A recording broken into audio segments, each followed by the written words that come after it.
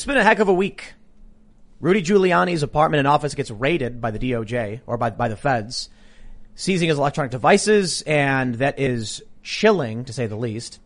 I know a lot of people were hoping Donald Trump would arrest some corrupt individuals. Well, the left is getting their wish because Republicans don't seem to ever do anything like this.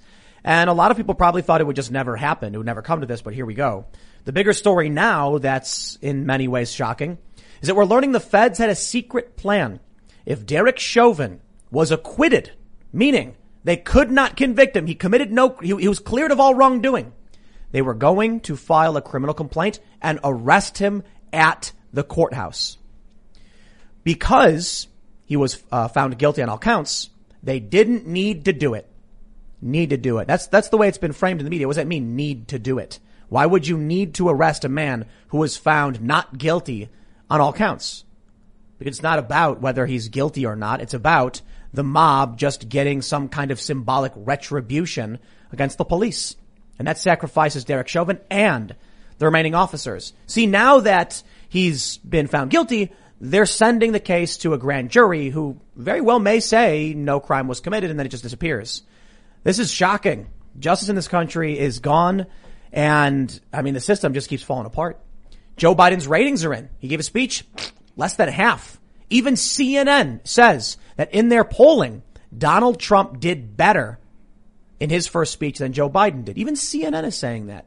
Granted, CBS is saying 85% of those who watched Joe Biden speak were, felt good or liked what he had to say. 85%. Except his ratings were dramatically down from Trump's speech. Not particularly popular.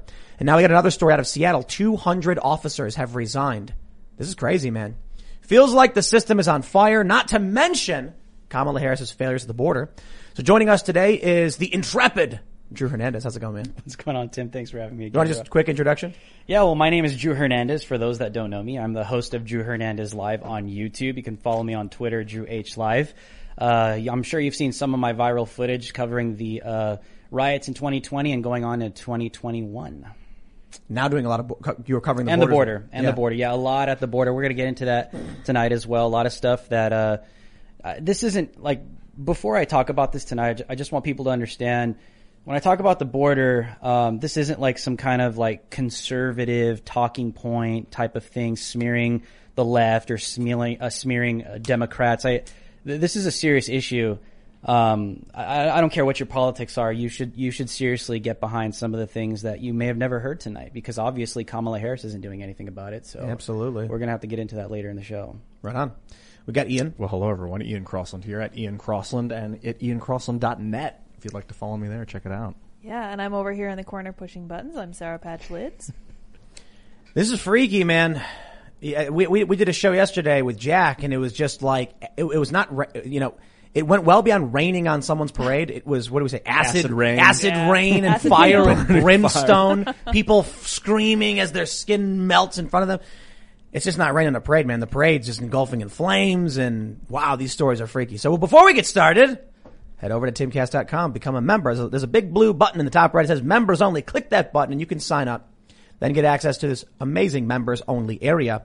You should check out some of the conversations we've been having. We had a very serious conversation with Jack last night about what the founding fathers would be expecting today. And it is a pretty brutal conversation, because I think most people would assume the founding fathers would have done something very different at this point in history had they been around.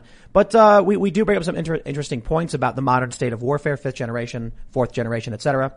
So go to timcast.com, sign up, and don't forget to like, share, subscribe, hit the notification bell, and if you're listening to this on iTunes or Spotify or any other podcast platform, leave us a good review, give us 5 stars, and as always, share the story. My friends, let's get into one of the most shocking stories I've ever seen from the Star Tribune. And I love the framing on the story. Feds plan to indict Chauvin, other 3 ex-officers on civil rights charges. Ex-cop would face federal charges in 2 cases, 3 others in the Floyd case. They say, leading up to the Derek Chauvin murder trial, Justice Department officials had spent months gathering evidence, but they were worried that this case, if they went after Chauvin, it could disrupt the state's case. So they came up with a contingency plan. If he were found not guilty on all counts, or the case ended in a mistrial, they would arrest him at the courthouse, according to sources familiar with the planning discussions. Now that's an incredible statement. They go on to mention, under the contingency arrest plan, the Minnesota U.S. Attorney's Office would have charged Chauvin by criminal complaint. Why didn't they? If Derek Chauvin committed a crime, why doesn't the state file a criminal complaint? Because this is not about whether he's innocent or guilty. They're going to say a quicker alternative for a federal charge that does not require a grand jury. So they could arrest him immediately and then ask a grand jury for an indictment, but they wouldn't need one. They literally just said in the article they would not require a grand jury. So, why? Interesting. Say, according to sources who are not authorized to speak publicly, this sounds to me like the DOJ is a tool completely at this point of the Democrats going after Giuliani. And this story should make your hair, should make the hair on the back of your neck stand up. There's no justice. You combine this with the story of all these mass resignations of cops, and I don't blame them. I applaud them because they want retribution. These are zealots who have reached the highest level of government. Let me just say one more thing before we break on a bigger conversation.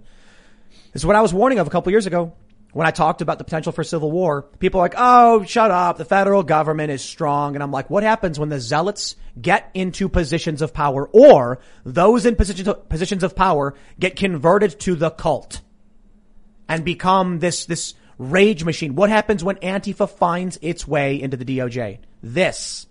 Well, if he's found not guilty, meaning he could not be convicted, we'll arrest him anyway. What makes it even crazier, the judge flat out said it would be impossible. I'm going to paraphrase, be a little hyperbolic, but he said it's impossible for Chauvin to have a fair trial, so screw it.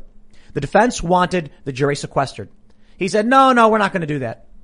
The defense wanted a change of venue. How can we have a fair trial in Minneapolis where all these riots are happening? And the judge said there's nowhere they can go in the state where this won't happen. Okay, if there's no way to have a fair trial, case dismissed. Because we are not just locking random people up, but we've become a nation that started as it is better that 10 guilty persons escape than one innocent suffer. 2, it is better that the innocent suffer if it makes the cult feel good.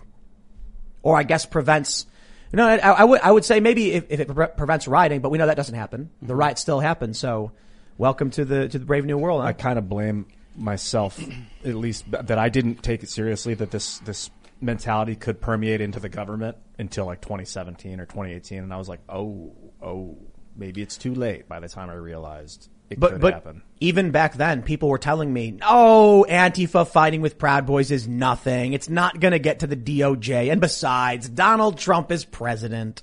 Here we are. Well, I think we have to understand part of their ideologies with Black Lives Matter and Antifa. They are cultural Marxists. They are neo-anarchists. And part of what they want to do is they want to subvert not only law enforcement. That makes sense to me, because that's what they do, is they subvert law enforcement. And right now that includes the DOJ, that includes the FBI, that includes the DAs. Like in Portland, you see that they're dropping charges left and right. So for me, I think, and I know you know this, Tim, but for people that are listening, it's like, what they want to do is invade every single channel in our society, including law enforcement. So it makes sense to me that these things are beginning to unfold in our country, because if they could decimate law enforcement, who gets hurt? The innocent get hurt. But that's what they want to do. My personal opinion, Tim, I don't think they want to get rid of police. I don't think they want to abolish the cops. They want to usher in a new regime. Right. They want themselves to be in power. That's what we're starting to see. That's why I was going to say they're not anarchists. Anarchists, true anarchists, are either going to be like, I can buy that off you, or would you like to come to an agreement as to how we can exchange the value of our labor? That's anarchy. It means without authority. The people who claim to be anarchists, they're not anarchists. They have no idea what they're talking about. These people might say, we want to abolish the police. But what happens when someone confronts them on the street? What happens when these people are filming? There's a video. Call 911. Call 911 help. Call the police. That's right. They want the cops. There's a video where a guy in his own home has all these Black Lives Matter people yelling and screaming at him. So he brandished a shotgun. He shouldn't have brandished it. He could maybe have it prepared, but he pointed it out the window. He should have done that. But when the cops show up, they all clap and cheer. Yay! Yay for the police! They want the cops to do their bidding, and guess what? They got it. They won. Yeah. Everything that they do is an attack on law enforcement, because when you take a look at how things are taking place and unfolding, right? You look at the Ohio shooting, right? Ma'Khia Bryant, you look exactly what took place. You had a white cop that saved the life of a black person while in the process taking another psychotic black life because she was lunging at another black person at her throat with a knife. It was 2 women. Right? She was there was another attacking woman 2 on the floor getting kicked in the head by a black guy, right? So it's like, but here, let me finish my point. My point is, Black Lives Matter has branded the death of black people at the hands of cops, regardless of what the context is. So a lot of people don't understand this, Tim. They're like, well, why don't they talk about black on black crime? FBI statistics under Barack Obama, the first black president in United States history, was skyrocketing through the roof. So is that a product of white supremacy? None of it makes sense. But why don't they talk about black on black crime? Very simple. It doesn't fit the brand. It doesn't attack law enforcement. Every time you talk to an activist in Black Lives Matter, I see this on Twitter all the time. Drew, how could you be so stupid and naive? Are you that dumb? Black Lives Matter is not about black on black crime. It's about police brutality. I'm like, okay, well then let's talk about the facts and the statistics. If that's what you're claiming, they don't add up. I literally had a conversation, Tim, with someone in Minneapolis right after the Chauvin verdict was announced. I asked her, are you guys satisfied? What are your thoughts? And she's like, we're never going to be satisfied. Black Lives Matter forever. And she literally said, we're experiencing a black genocide. Okay? A black genocide in the context of police brutality? Where are the numbers? They don't add up. No, but listen, what people need to understand, Tim, is this. It's not about black lives. It's about decimating law enforcement with the result of destabilizing the United States of America. They're neo-Marxists. That's what they want. I think the first part about law enforcement is a little reductive because I think the bigger picture is every cultural institution. Yeah, all of it. So yeah. CNN's currently undergoing an internal review about the mistreatment of women or whatever. Mm-hmm. You open up the doors, you let the wolves in. What do you think's going to happen? Now they're getting eaten alive from the inside. It's probably going to rip them apart. The New York Times had already happened. We saw that with Barry Weiss. She left because the wokeness permeates. And I can't remember where this quote was, so correct me if I'm wrong, people listening or watching. Picture this. You're driving on the open road, taking in the beautiful views this country offers. Then out of nowhere, you hear a noise and your car breaks down. While still frustrating, you feel protected because you have a plan through CarShield. CarShield has helped millions of drivers from having to pay back-breaking car repair costs. All you have to do is call before a breakdown. Plans can pay for expensive repairs on your out-of-warranty car, truck, or SUV. All for CarShield's low monthly rate that never goes up as long as you cover your car. With a plan through CarShield, you get protection on over 5,000 major parts and systems with just a visit to carshield.com/Carlson. I'm talking big money items like your transmission, engine, electronics, and so much more. CarShield is here to keep you moving forward and make car breakdowns and the repairs that follow just a tiny bump in the road. Go to carshield.com/Carlson. Protect yourself from the unprecedented rise in costs for parts and repairs. Visit now to save 20%. carshield.com/Carlson. That's carshield.com/Carlson. That something like an ideology only needs around 10% of the country in order to completely change the government and the culture. Because, look, we've got, on a broader point. So that was a general idea, but the broader point is, when you have the law, the 1964 Civil Rights Act, you can't discriminate on the basis of these things. Okay, well, the law's in stone. Now they exploit the law. Oh, you discriminated me and I accuse you because of race. What do? Well, now you're being sued. And the government's going to be like, okay, well, it is illegal. We'll take this up. Most regular people find racism abhorrent. So it becomes a very easy attack vector to manipulate the system and gain power. And then it's really interesting when you see these stories about how the woke try to take over organizations by making all these insane, nonsensical claims you can't do anything about. Because it's like, oh, it's white supremacy. I'm not white. Yeah, but it's the system of white supremacy. But this test that the system we implement was actually founded by a black guy. No. It goes even beyond that. It's a black white supremacist. Like, no matter what you say. Yeah. Right now they're calling Tim Scott a black white supremacist. Because they have to use that attack vector. And unfortunately, the real problem is regular people in this country don't care anymore. Demoralization. Yep. The average person says, I don't care, leave me alone. Yep. Now that they're demoralized and they don't want to have anything to do with anything, you'll get judges like Cahill in the Chauvin verdict who's like, I could change venues, but then they'll burn my house down, so screw it, throw them to the wolves. Yep. Better for me. The rest of the country, we don't seem to care. And we're bowing down to the regime. In my opinion, I think it's racist. That's a controversial thing to say.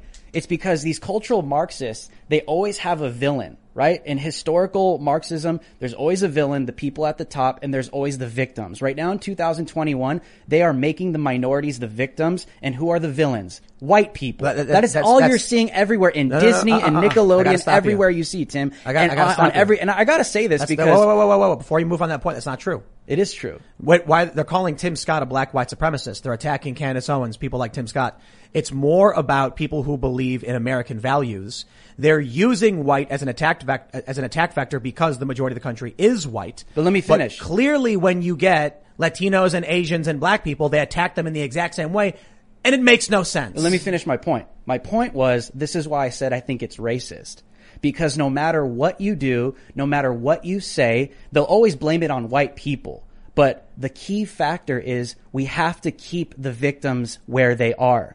If you're a person of color, I'm going to use their terminology. If you're Hispanic, if you're black, if you're Candace Owens, if you're Tim Scott, it doesn't matter. We'll call you a white supremacist because the factor is we have to keep you as a victim. That's why I say this is racist as hell. The racists are on the left because they always want to paint someone like me as a damn victim, that I'm always down in the dumps, and Joe Biden stands up after the Chauvin trial verdict and tells the whole world blacks and browns are living in fear of going to the grocery store. Blacks and browns are in fear going to sleep at night, and I'm sitting there watching the TV living a great life. I am not a victim, Tim. I will never be a victim. Racism is real. I've experienced racism in my own life. My little sister is a victim of physical assault from an ex-cop who is a white supremacist and a racist. So is my mother, okay? I grew up with this stuff, and I gotta say this because I've experienced it, but I'm not the type of woke-tarded left Wookiee that just sits there and says, well, we gotta just smear all white people because we will forever be victims. That narrative is coming from an elitist mentality that is telling us that we are victims, and we will continue to be victims, and there's nothing we can do to get out of it.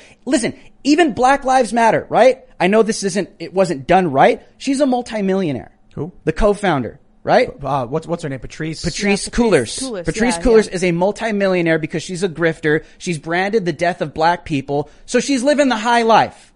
Why does the mainstream media have to continue to censor those stories? Because they have to keep the narrative that a black person is still a victim.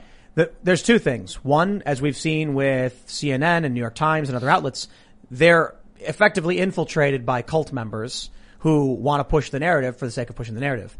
But at the top, you have the capitalistic interest of we make money when we push this narrative, and if we tell them a counterpoint, we will lose money. I've experienced it firsthand when I worked for Fusion, ABC News, Univision. They said we side with the audience. So if you keep telling people there's something that's true, you keep saying Black Lives Matter, and then one day a story comes out, Ma'Khia Bryant, she got a knife. Well, you can't report that story. It'll piss off the audience you've cultivated. So they don't. Yeah. They ignore that. It doesn't fit the brand. Exactly. Minorities, victims, black people can do nothing for themselves. Latinos and Hispanics can do nothing for themselves, to the point of not being able to be educated enough or funded enough to go get an ID to vote. But listen, Tim, this is what they say I am in the mainstream media as a person of color. They say I'm too stupid to get an ID, that I'm too poor to get an ID. They tell me that I'm scared to go to sleep at night because I fear cops are going to knock down my door and kill me in my sleep. That's not who I am. And I gotta be extremely passionate and aggressive against this because listen, I've never been someone to say, hey, I'm this Hispanic conservative Latino guy, follow me. I was telling Lydia this in the car earlier on the way here. That's never been who I am. But now I've come to the point where I'm like, if I don't speak up for myself, these damn Democrats and radical leftists will brand me. They will brand me. They will speak who I am. They will tell me who I am. They will say who I am. They'll say that I'm a victim. They'll say I'm too poor. They'll say that I'm not smart enough. They will brand me and label me these things. And if I don't say anything aggressively, then that's who I will become in the eyes of millions of people. Thank God I have the platform right now to say these things. Listen, let's do a poll. How many people in the chat agree with me right now with what I'm saying? Drop a 1 in the comment section below if you are sick of these damn politicians branding who we are. Let's use their labels as people of color. I'm not stupid, Tim. I'm not too poor. I am successful. I am strong. I am godly. I am someone that could actually do something with my life. And right now, I will never sit here and say, I speak for all people of color. No. I speak for myself. But what I can say is there's a lot of people out there in the country, Tim, that are sick of this victim mentality stuff because that is not who we are as people. Not enough. Not enough of them. Not enough. So yeah, maybe right now, you got this platform, but the truth is the people who are watching this show are, most of them likely watching it because they already agree with you, and that's the problem. So there's a lot of people who watch this show and many shows like it, and they agree and disagree with me on many things, but it's a good conversation. But they know exactly what you're saying. That's why they're here. But how do people not see that that's racist as hell, Tim? Because to sit there and continue to paint minorities as too poor and not smart enough, it's ridiculous. The issue is exactly that's my point. And people don't realize that they're being lied to. When are people going to wake the hell up? This is a narrative that's causing you to believe something that is racist within itself. How many times are you gonna, how many times? They don't care, dude. They gotta care, Tim, because don't. I'm getting sick of this happening to our communities. They keep painting us with these stereotypes. It's coming from the left. Listen to Joe Biden. He's literally the person that's peddling these narratives. Kamala Harris, blacks are too poor. Brown people are scared to live in this country. They could do nothing for themselves. That's not true. I can do something for myself. I'm an American. I can do things. People are sick of this garbage. And I just gotta be passionate, Tim, because you know what, I think people are sick of this stuff, dude. And me, all for one, I disagree. These people aren't speaking for me anymore. I disagree. I think you're mad about it. I think I'm mad about it. I think Ian is. I think Lydia is. I think most people who come on this show are mad about it. And then we've even had some people on this show who just don't care, and they know. People who are more likely on the left, and they're like, yes, so what? And then we get most Americans who just want to fit in. Some who are too stupid, some who are too demoralized, and some who know exactly what's going on, but better to keep your head down than get it chopped off. Oh, they're cowards. Absolutely. They're cowards. These people are cowards because, listen, let's talk about the border right now. These people claim to care about Latinos. They care about Hispanics. They care about us. These politicians. I don't care you're left or right. What's happening at the border is crimes against humanity. Okay? Joe Biden called. He's on record running for president. He said we need to immediately surge the border. And in context, he was speaking directly to Central America. This has caused even he said we need to immediately surge the border on the debate stage.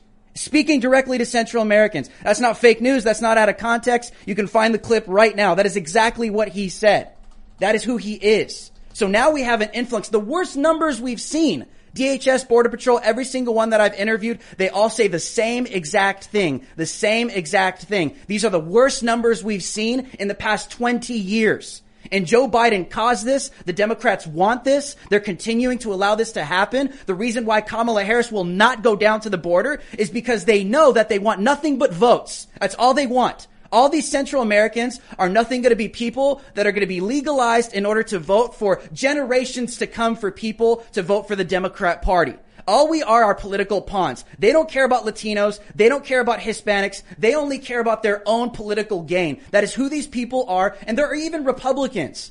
I know people aren't going to like me saying this, but Republicans take this narrative and they only use it as a talking point to score political points with Latinos that care about this stuff. I'm saying this stuff because this is the reality of what's taking place. We literally, the atrocities are insane, Tim. People coming from Central America because this president caused this.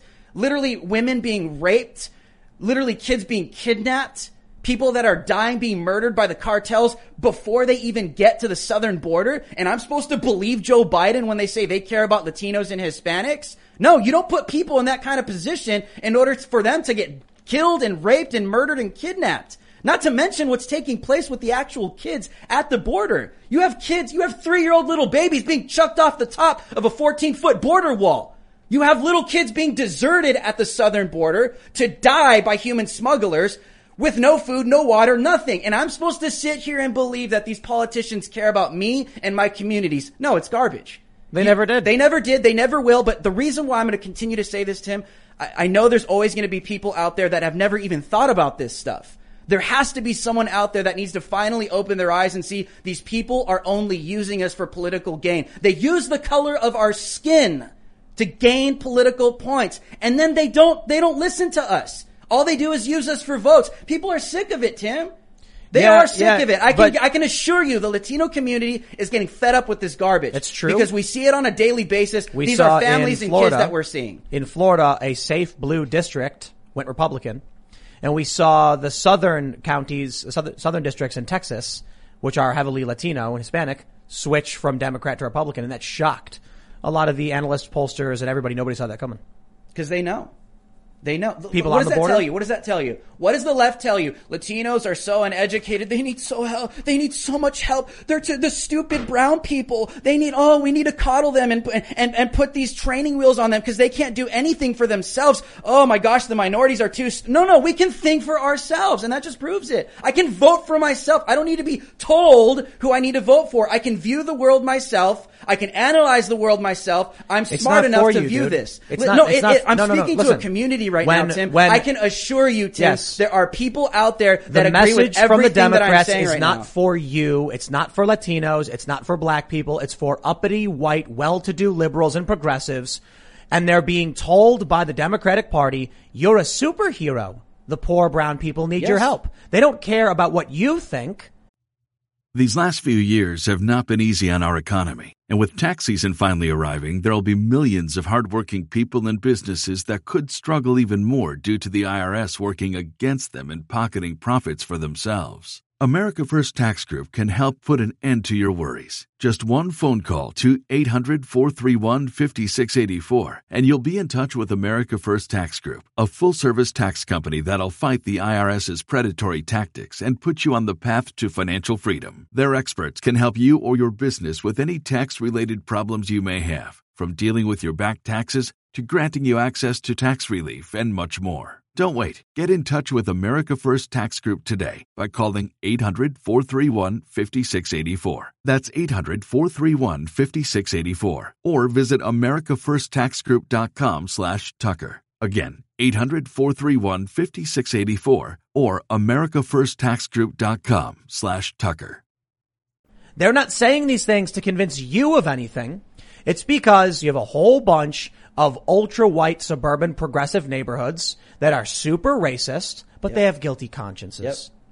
So now they can bask in the, who was it? George W. Bush who said the soft bigotry of low expectations. Mm-hmm. Now it's the hard bigotry of no expectations, which is they straight up think y'all, I shouldn't even say y'all, because depending on the time of day, they might say the same thing about Asians. They think, the poor minorities. But then the moment you say anything to counter them, they say, you're actually a white supremacist. Yeah.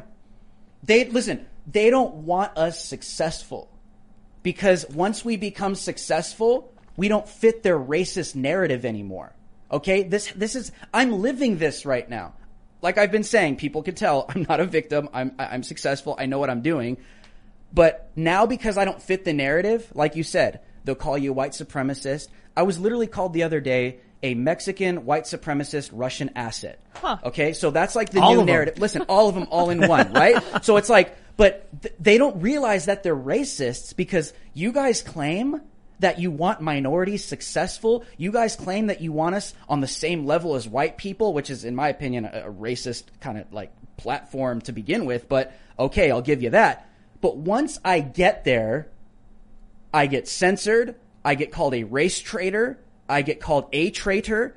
I get called stupid. I get called, like I said, a Mexican white supremacist Russian asset. So it's interesting because these people claim to care so much about minorities, but the moment a minority starts to get on the next level and begins to speak for himself or herself, they just get shot down. They get told to shut up. So it's like, you people don't care.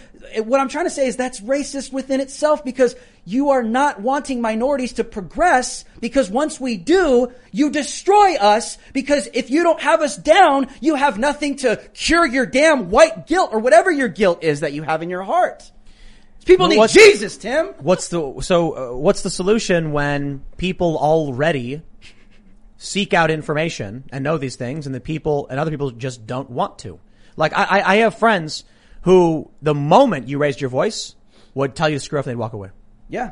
They'd say, I don't care. He's a white supremacist. Because honestly, bro, if you can't get behind, but they don't care. You don't understand. No, we have to stop pretending like the people on the left who are marching with their fists up actually care about any of this. Most of them say outright they are racists on TikTok. They make videos where they say it. Mm-hmm. So when you go to them and say this is racist, they go, "We know. Shut your mouth and get out of my face." And you're not convincing the racists of doing anything because they're racist.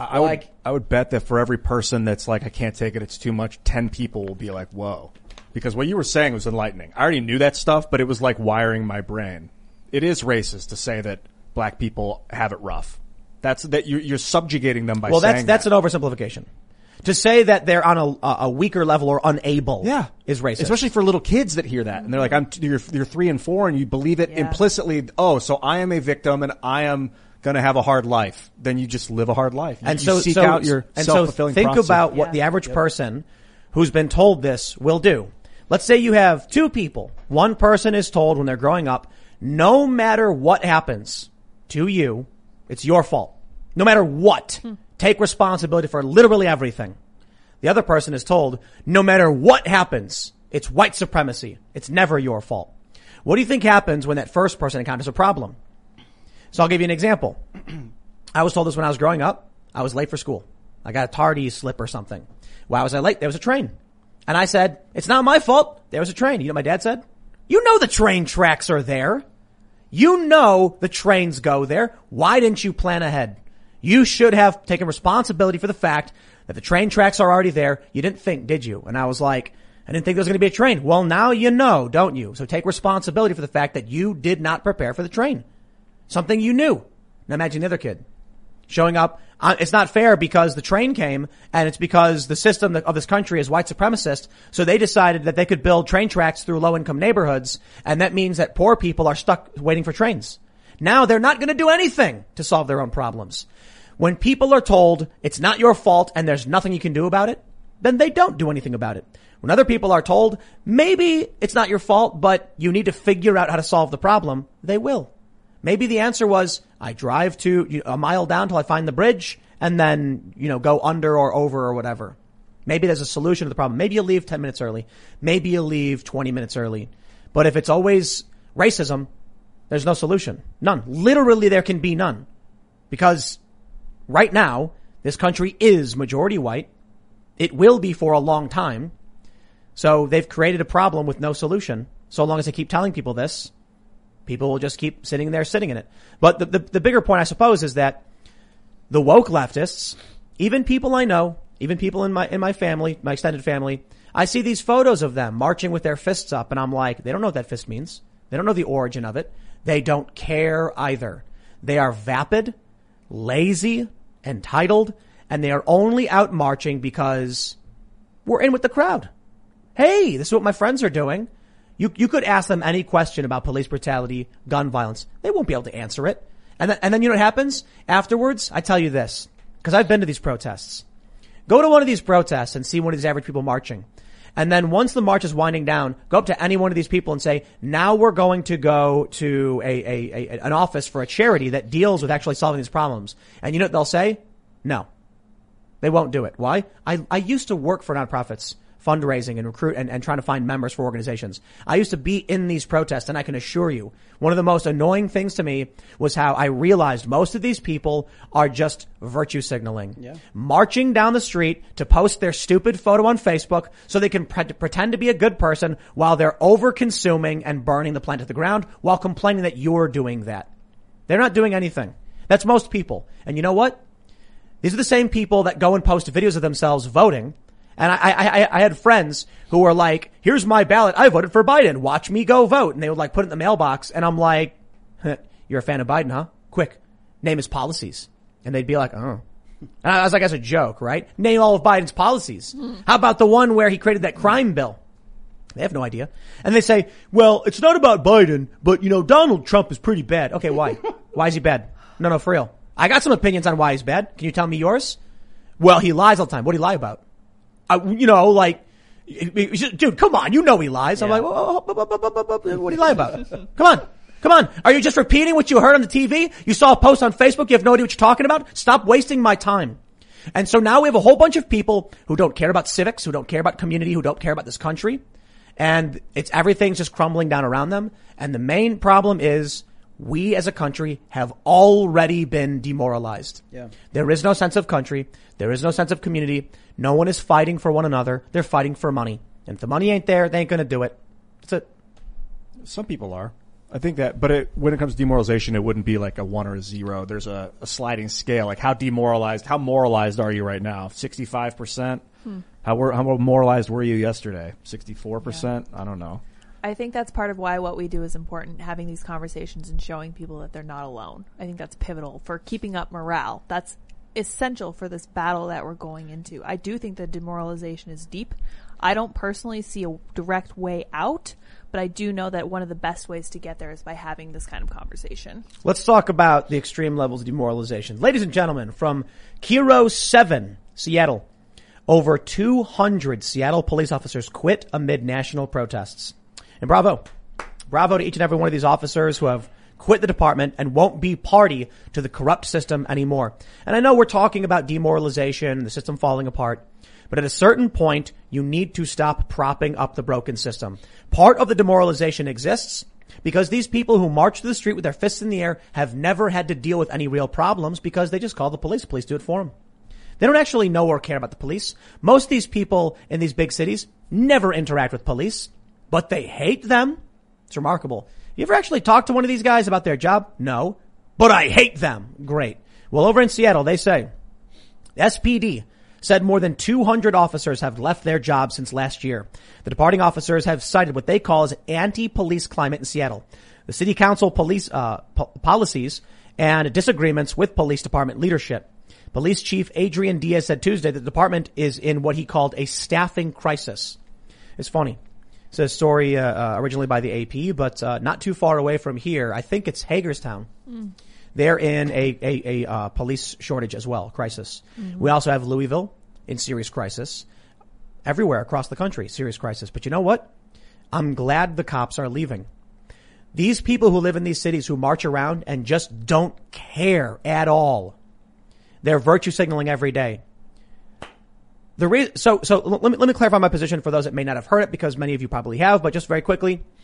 Before the election, it was very much, guys, we need cops. We can have reform. We can get better training and better specialties, but we need a police department. And I understand if there are things we can change, we should.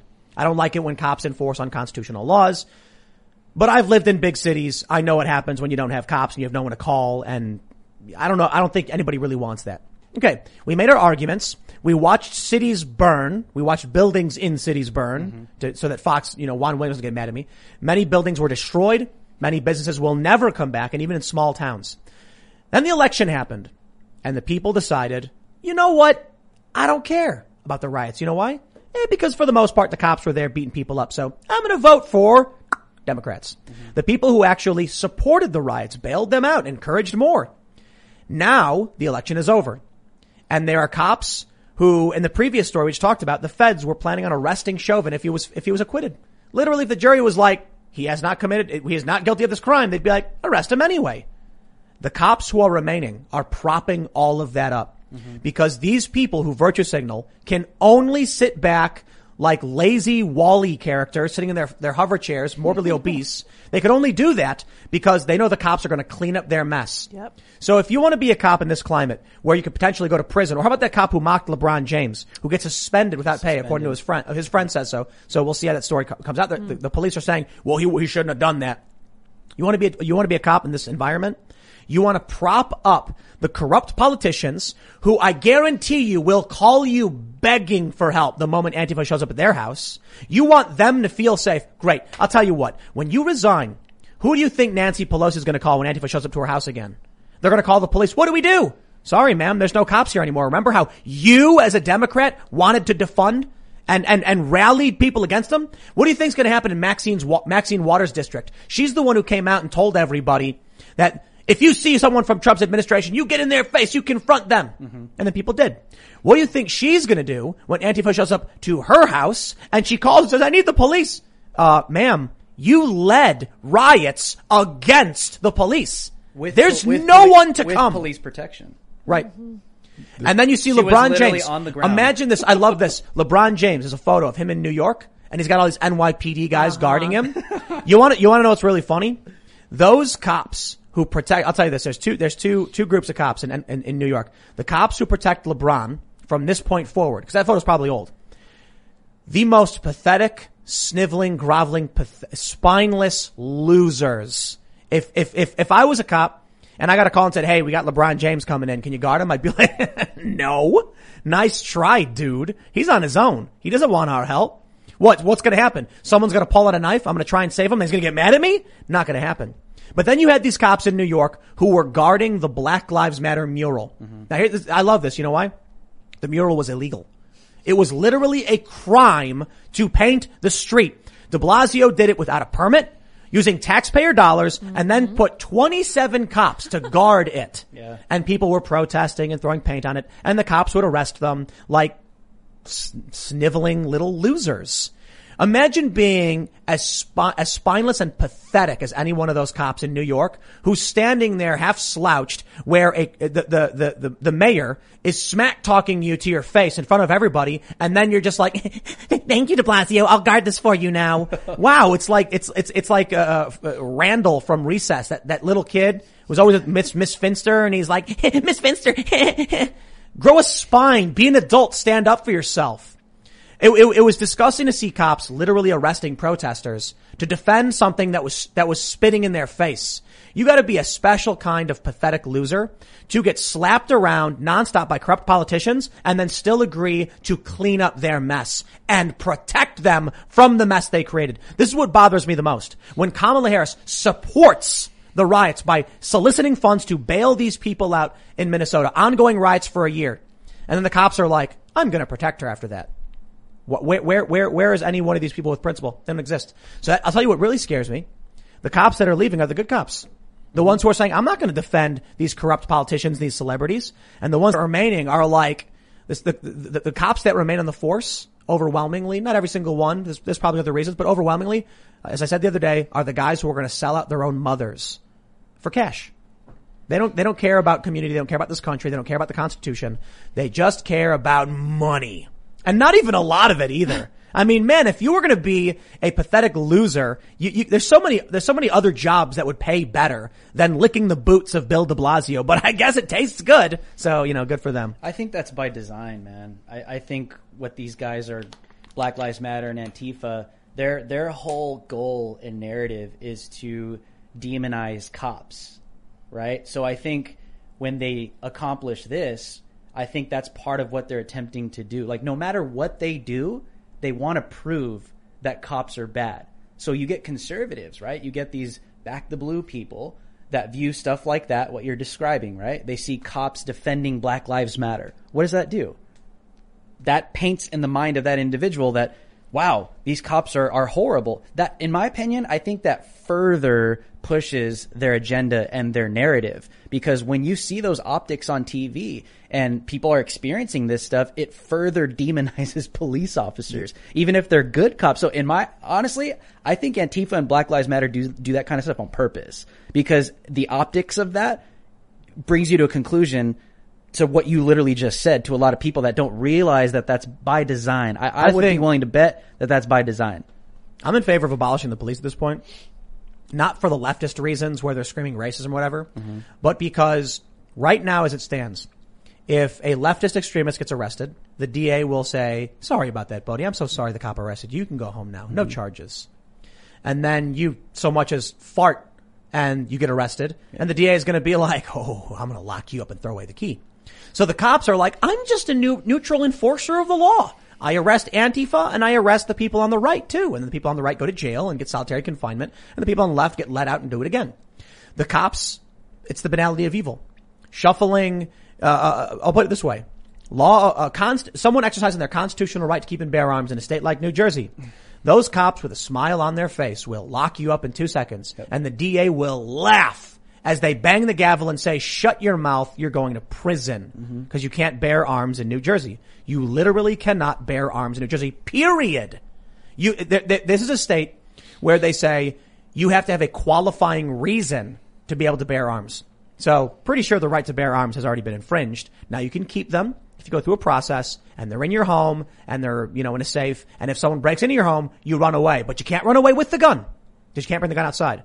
So if you're in your house in New Jersey and someone breaks in, don't grab the gun, run away because you're legally required to. Think about the logic there. No joke. In New Jersey, you have to retreat from your own home.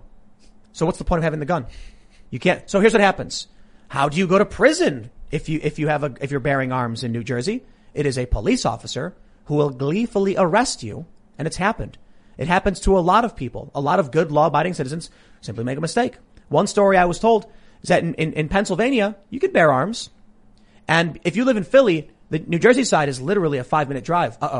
What happens if you take the wrong ramp?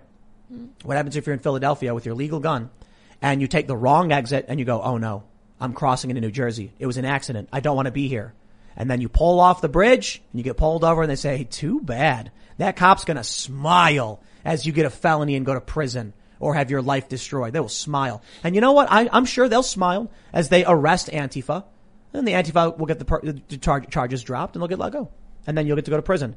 So at this point, I'm just like, the remaining cops are not good cops. I'd rather be responsible for myself. If Antifa can burn down buildings across this country and get away with it, I need to defend myself. And that's why I started buying weapons to protect my home and myself, as is my constitutional right. And the last thing I need is a cop who can't enforce Antifa, but will gladly lock me up if I try to exercise my rights in the wrong place. It sounds like it's more a problem with the DAs, because the cops are just impartially arresting criminals, whoever, whether you agree with the crime or not. But then the DAs are letting these people go.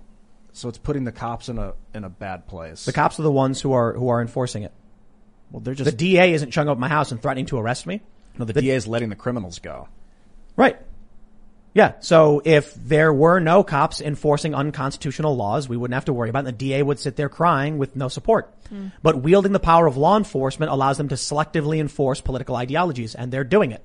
So last year, the argument was stand up for the police and vote. When that didn't work, at this point, the cops are clearly just getting good citizens arrested and charged, and Antifa is getting let go. Not just Antifa, but extremists on the left, Black Lives Matter. We had in Portland, I think, there were like 4 people charged with felonies. And the feds charged them, and the moment Joe Biden gets in, all charges dropped. And there's only, so then you look at what's going on with, Proud Boys or whatever, they get arrested. Or Kyle Rittenhouse. Or Chauvin. I think the Chauvin thing's hilarious because he is a cop. But you look at Kim Potter. So long as the police are willing to enforce this, they need to wake up and realize they may be neutral enforcers of the law, but after the arrest, the DA is a political actor who will let their friends go and lock up anyone who opposes them. And it's only possible because cops are doing it. I tell you what, I'm done with it. The cops were unable to stop the riots. I'd rather defend myself. Y'all can go home now. To all of these cops who are resigning, these guys are good people. They're good cops. They're respectable. They're refusing to suffer the indignity, and they're refusing to lick the boots of these corrupt politicians. But the ones who remain, these people are crooked as they come. No principles. They care not for their community. They would stand there guarding an illegal mural painted with taxpayer dollars without the approval of the taxpayer and arrest people who challenged it. I think it's too extreme to make judgments on who they are, because you might have trash humans resigning from the police department right now. Yeah, it's a generality. Amazing people staying on the force with limited options or, some altruistic motive. Ian, if I told you, like, if someone came to you and they were like, you have to brutally, mercilessly beat a child, otherwise you have to be homeless, which would you pick? Oh my God, I'm not beating a kid. So what if they said you have to, here's an old woman who has a 9mm in her purse. You have to lock her up for 4 years in a state penitentiary, otherwise you're homeless. Pick one. Well, the cop doesn't decide how long she gets locked up. The cop There's mandatory minimums. Transports her to the courthouse, basically. That's yeah. So let's see, you encounter a woman, she's 65. She's got a little snub nose in her purse, and you as the cop are told, either you are losing your job or you're going to bring this woman in and she will go to prison. Pick one. You got to bring her in. Why do you have to bring a woman? Why? If she violated the law and you're a cop? I thought the Constitution was the supreme law of the land. Well, that's a confusing thing, whether it's a state law or a federal law. Do you think a 65-year-old woman with a revolver in her purse should go to prison for 4 years? It's just a vague statement. It depends you on where she think- is, man. Minding her own business, going to an ATM from her apartment. What She's state? scared. Is it legal? I don't know. No, it's illegal. Let's say it's illegal. Let's say it's a 65-year-old woman in Chicago, and she knows there's a high gang crime and people are shooting each other. She needs to go to the ATM. She's worried, so she gets a gun. She's walking down. She robs nobody. She doesn't want to commit any crimes. Never committed a crime in her life. Should she go to prison? I don't know. That's for the courts to decide. You don't know? No, that's for the courts to decide whether she gets let off or put in jail, in prison. The answer is she should that's not not. my decision. They're not the jury. They're not the. Ian, this is why I called you evil before. Remember? I said, yes, I called you evil. This is the banality of evil. The idea that a 65-year-old woman who is not a criminal, who is scared of gang violence, wants to protect herself, and is walking to an ATM, I don't know if she should be locked up for 4 years. She shouldn't be. Why should she be? What did she do? Nothing. That's why we have courts to decide that stuff. I don't think that Ian is evil. I think that Ian is a relativist, which comes out to be a little bit of a problem if you're doing something like being a cop. Because the fact of the matter is that you can be a neutral arbiter of a law, but if the law is bad, you become a force of bad. I'm sorry, that's how it works. Okay, Ian, there's an old woman and she's got a bag of weed in her purse. Should she go to prison? Depends on where she is. In Chicago. With the Lucky Land Slots, you can get lucky just about anywhere. This is your captain speaking. We've got clear runway and the weather's fine, but we're just going to circle up here a while and get lucky. No, nothing like that. It's just these cash prizes add up quick. So I suggest you sit back, keep your tray table upright, and start getting lucky. Play for free at LuckyLandSlots.com. Are you feeling lucky? No purchase necessary. Void where prohibited by law. 18+ terms and conditions apply. See website for details. I don't know. What's the laws, man? It's illegal. The whole go to prison thing is up to the court to decide. There are mandatory drug minimums in Illinois. Well, should extreme. an old lady who has a small amount, I think they decriminalized, but should a person who wants to imbibe a psychedelic go to prison for choosing to do so? The answer is no. I don't think. Unequivocally, no. I don't agree with those laws, but they are the laws. So we have to change the laws to stop putting the pressure on the cop. Cop has every right not to enforce a law, but you gotta be careful with that if you're a cop. Cops can say, go home, kid. Yeah. Ma'am, you can't have that. You gotta get rid of it.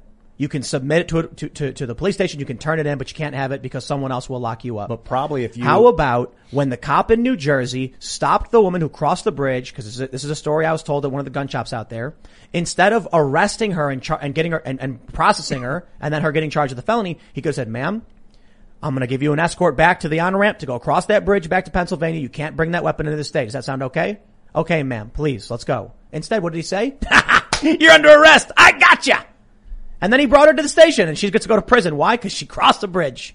Amazing. That is the banality. I mean, that's outright evil. The banality of evil is when a cop is like, I don't care about the Constitution. I don't care about morals or principles. I just think, who cares? You get arrested. Let me jump in this. Okay. So I just want to speak to police officers right now and just give you like a real quick biblical perspective. You know, we're living under an unrighteous government that is facilitating and enabling pure lawlessness on a grand scale, regardless of whatever state you find yourself in. You know, the biblical mandate for a police officer is literally in Romans chapter 12, God's avenger that is mandated to execute righteous judgment or justice upon evildoers.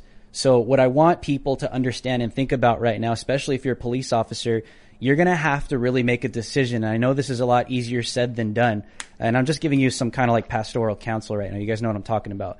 You're going to have to make a decision right now whether you are going to be a vessel of lawlessness and execute unrighteousness under an unrighteous, lawless government, because that is what you are literally becoming. That's where America is, because they're not executing righteous judgment. Or you're going to have to make a decision and walk away from what this system literally is right now. And like I said, I know that's a lot easier said than done. You're thinking about your family, you're thinking about your future, you're thinking about your kids' schools, you're thinking about your reputation. But I got to be honest with you, man, like in terms of what God has called you to be and to do, you are now heading in a direction where you are not God's avenger of executing righteous judgment on evildoers. You're actually becoming the opposite. You're actually becoming the evildoer to execute unrighteousness on the innocent. So I say this to say this is, you're going to have to make that decision as to what you want to be a part of and what you become right now in 2021 moving forward, because right now things are not getting any better, and you're going to have to make some serious sacrifices and really, place your faith in where God really wants you to be, because how do you want your kids to view you? How do you want your legacy to become? Because right now, I'm going to be honest, this is what separates me, Tim, from a lot of other conservatives, like in the movement. I am not a 100% back the blue guy. These people hate me for this. I get all kinds of messages. The hell's the matter with you? What do you mean? That's what we believe. I'm like, no. Because when you end up in a police state, who the hell is the police, right? Those are my views. Like for me, Tim, I agree with you, right? I agree with you with what you're saying, but what I want to add to that is police officers have to make a choice. I agree with you with what you're saying. Ian, let me ask you a question. You said that it depends on what the law is, right? The cop should just follow the law? Well, no, the cop has a moral judgment call to make. Oh, okay. So now you're saying the cop shouldn't just lock up an old woman who didn't commit a crime. Well, I didn't say he should or shouldn't. It depends on the situation. I mean, that one story I asked you a specific instance. An old woman going to an ATM in Chicago. She's scared of gang violence, and so she buys a gun and she has it with her. The cop, it's up to the cop. Should she go to prison? I don't know, man. That's up to the cop, really. Would you arrest to take her the not woman? To prison, but to take her to jail? That would be a cop's she's going to prison. Like you can't pass the buck. She's going to prison. So would you do it? Would you arrest her for that? I would resign as a cop immediately if I was a cop. That's the point. Yeah, I'm not a kind of person. You know how, a cop. Because you know what the point is? Loading Jews onto trains was the law. And there were a lot of people who didn't know what they were doing, but it was the law. They had to do it. It is the obligation of our cops, our military, to defy unlawful orders. Now, we talked about this the other day. The challenge is, what if you don't know what the end result is?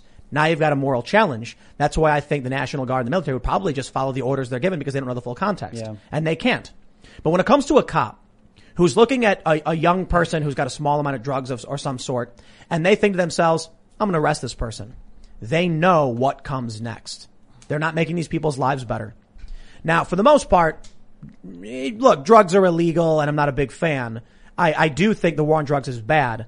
But specifically around the right to defend ourselves right now is my issue. The police are trying to arrest these people. They almost always get let go. And I'll give you one more. In D.C., in 2017, several hundred people got arrested all at the same time. I was in that group. I got released because I was calm and polite, talked to the cops, showed them my press ID. Eventually, they pulled me out, let me go.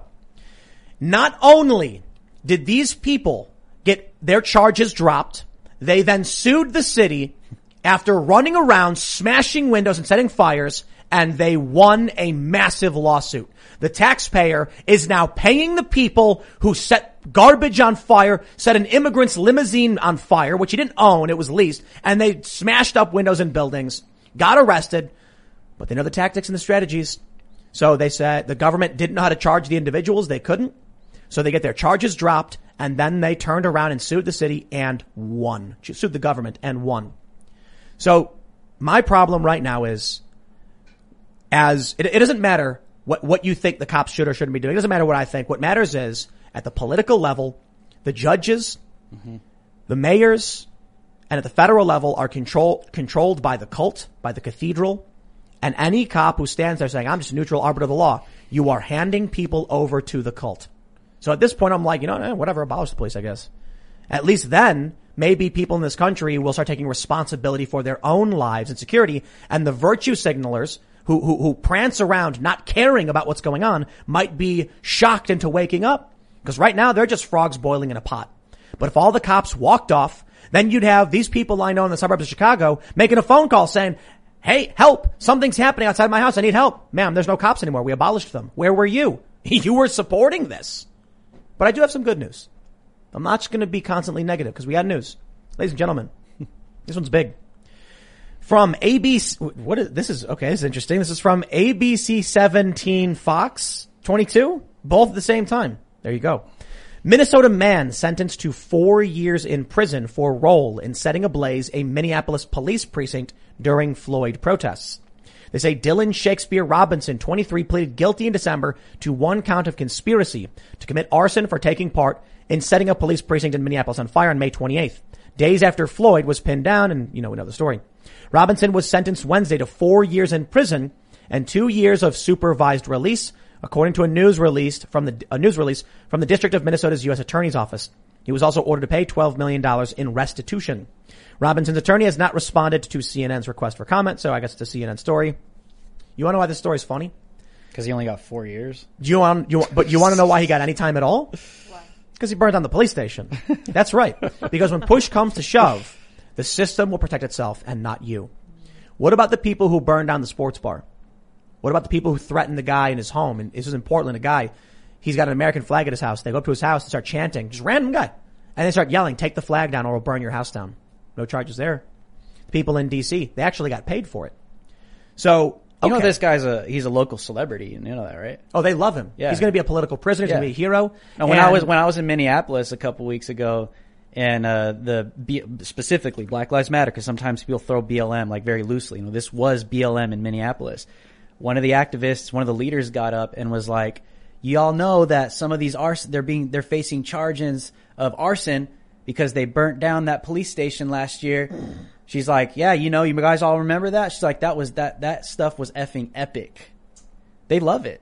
So what do you think happens? He's a celebrity in 4 or 5 years. Okay, so maybe Trump is talking about running again in 2024. Mm-hmm. I don't think Trump's got the gumption to actually get the job done. I don't. I think a lot of people thought he was a fighter. Turns out not really. I mean, it's better than Biden. It's better to have someone who's resisting the system than supporting it. But I don't even think Trump's got what it takes. Maybe Ron DeSantis does. But what do you think happens if Trump doesn't win? If they continue to gain more and more power? This guy's going to get out. And when he walks out, there's going to be local politicians clapping and cheering.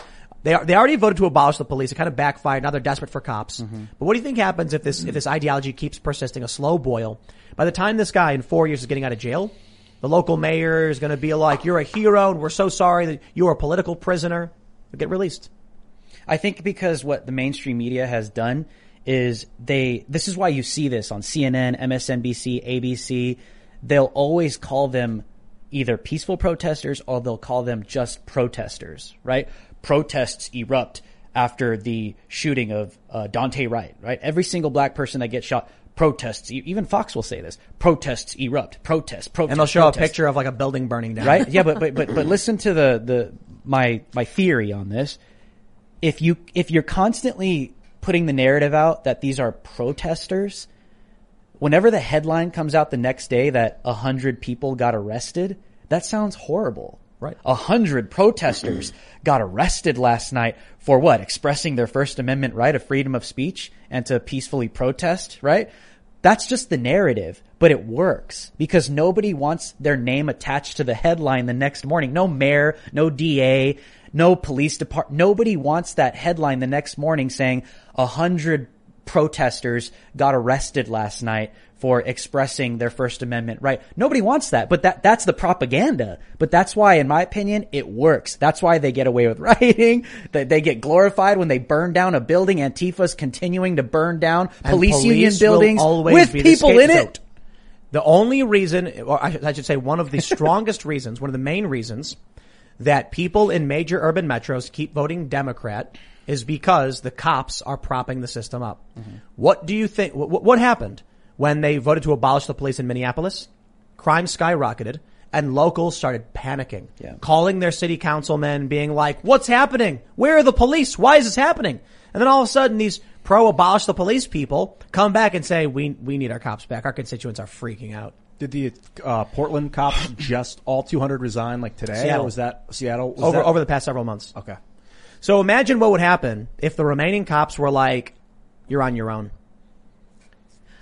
This is what I was talking about with Lydia on the drive here from the airport is I think there are times in history where you're either going to learn from, data, facts, knowledge, wisdom, and make your decisions from there, or you're going to have to learn through experience. So I think right now America is so spoiled, so self-entitled, where socialism is and communism are like glorified ideas, but we have no idea what it feels like to live under something like that. I think right now we are going in a direction, Tim, where as a Christian, I believe we're either going to experience some kind of spiritual revival, people are going to come to Christ and things are going to change, or I think we'll probably have some kind of civil war. People are going to push back and say enough is enough. We're fed up with the communists. Get out of here, right? Or I think we're just going to have to continue going down this path. People are going to keep voting blue. People are going to keep supporting these radicals. People are going to keep virtue signaling, bowing down to Black Lives Matter and Antifa, right? And we're just going to have to get burnt. Because I think right now the country's going in the direction, like you said, Minneapolis, like, abolish the police! Oh, maybe that wasn't such a good idea.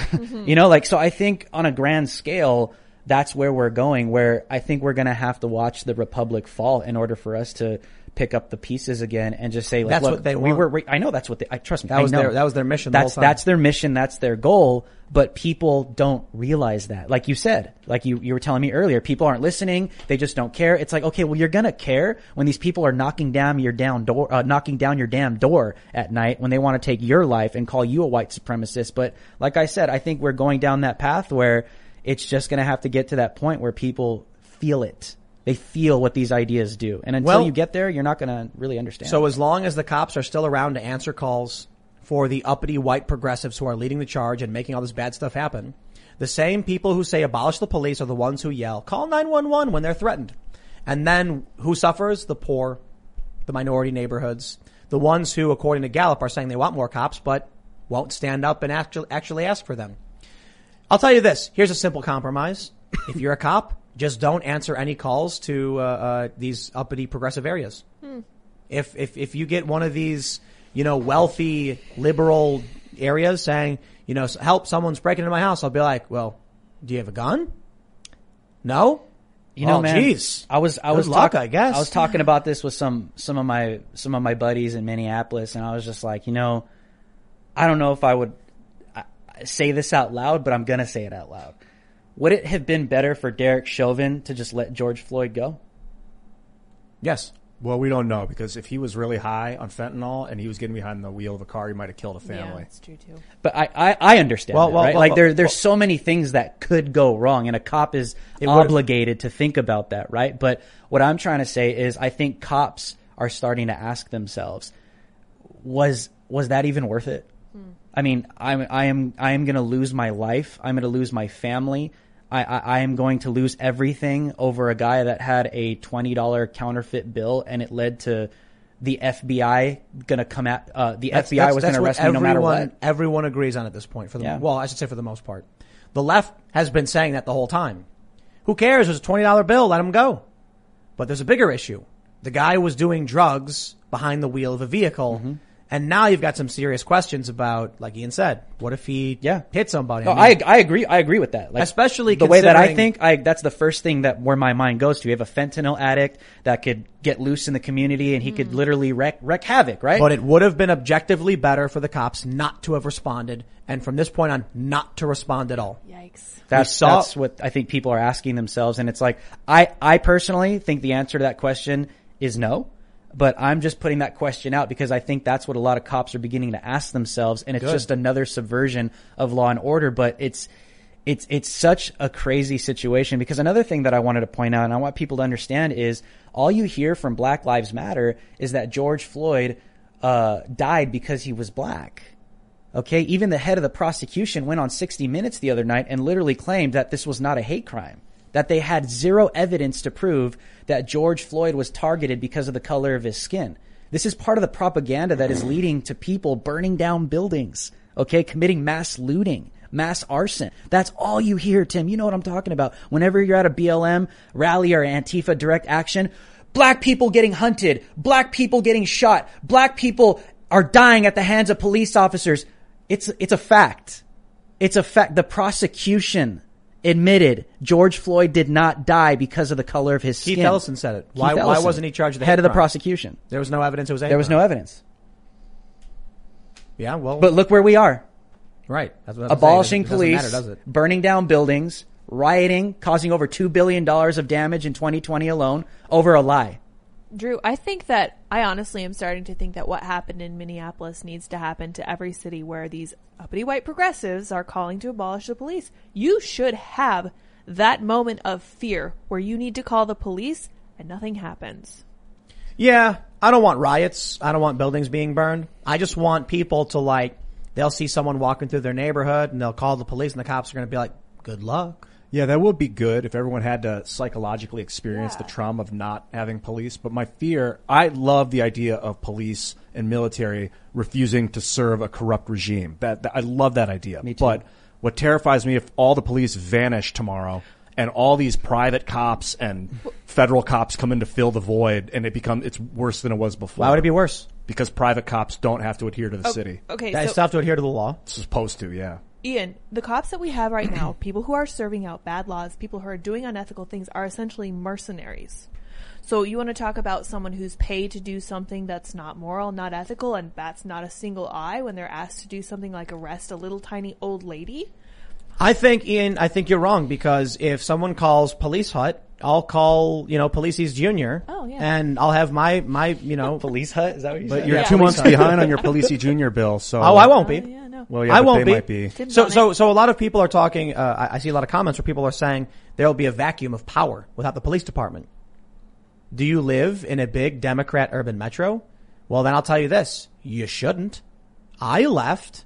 We all left. We were in the Philadelphia area, and I was like, man, I see where this is going. I'm out. Am I really that worried about a power vacuum in the middle of nowhere where there's already no power structure other than people in their own homes on large multi-acre properties who are armed to the teeth? Ain't got nothing to worry about out here. Good luck coming to West Virginia and having a go with a riot in one of these neighborhoods.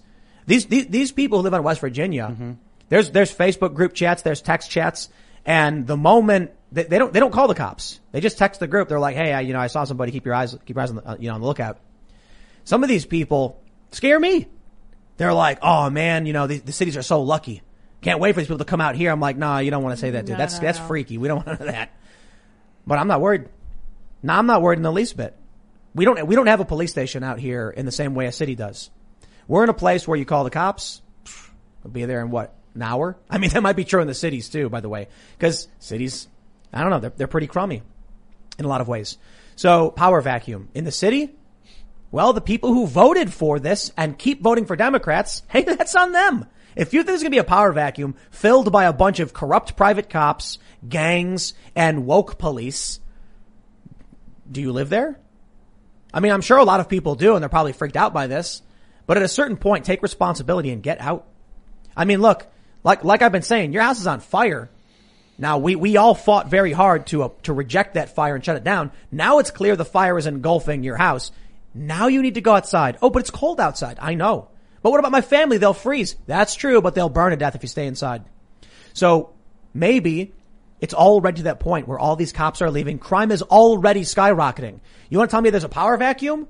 Have you been paying attention to the crime rates in all major cities across the country? Shootings are up like 250% or something in New York. Why are you still there? Well, look, if your house is on fire, no one's coming to save you. You got to save yourself. Maybe that's the point about these people living in these cities. For everybody else who kind of lives outside the cities or in the middle of nowhere, what are you worried about? Or get out of the blue states at the very least. Stop living in places where they put their boot on your neck and let criminals run rampant. I think that goes back to what I was saying earlier, is I think police officers have to make a choice.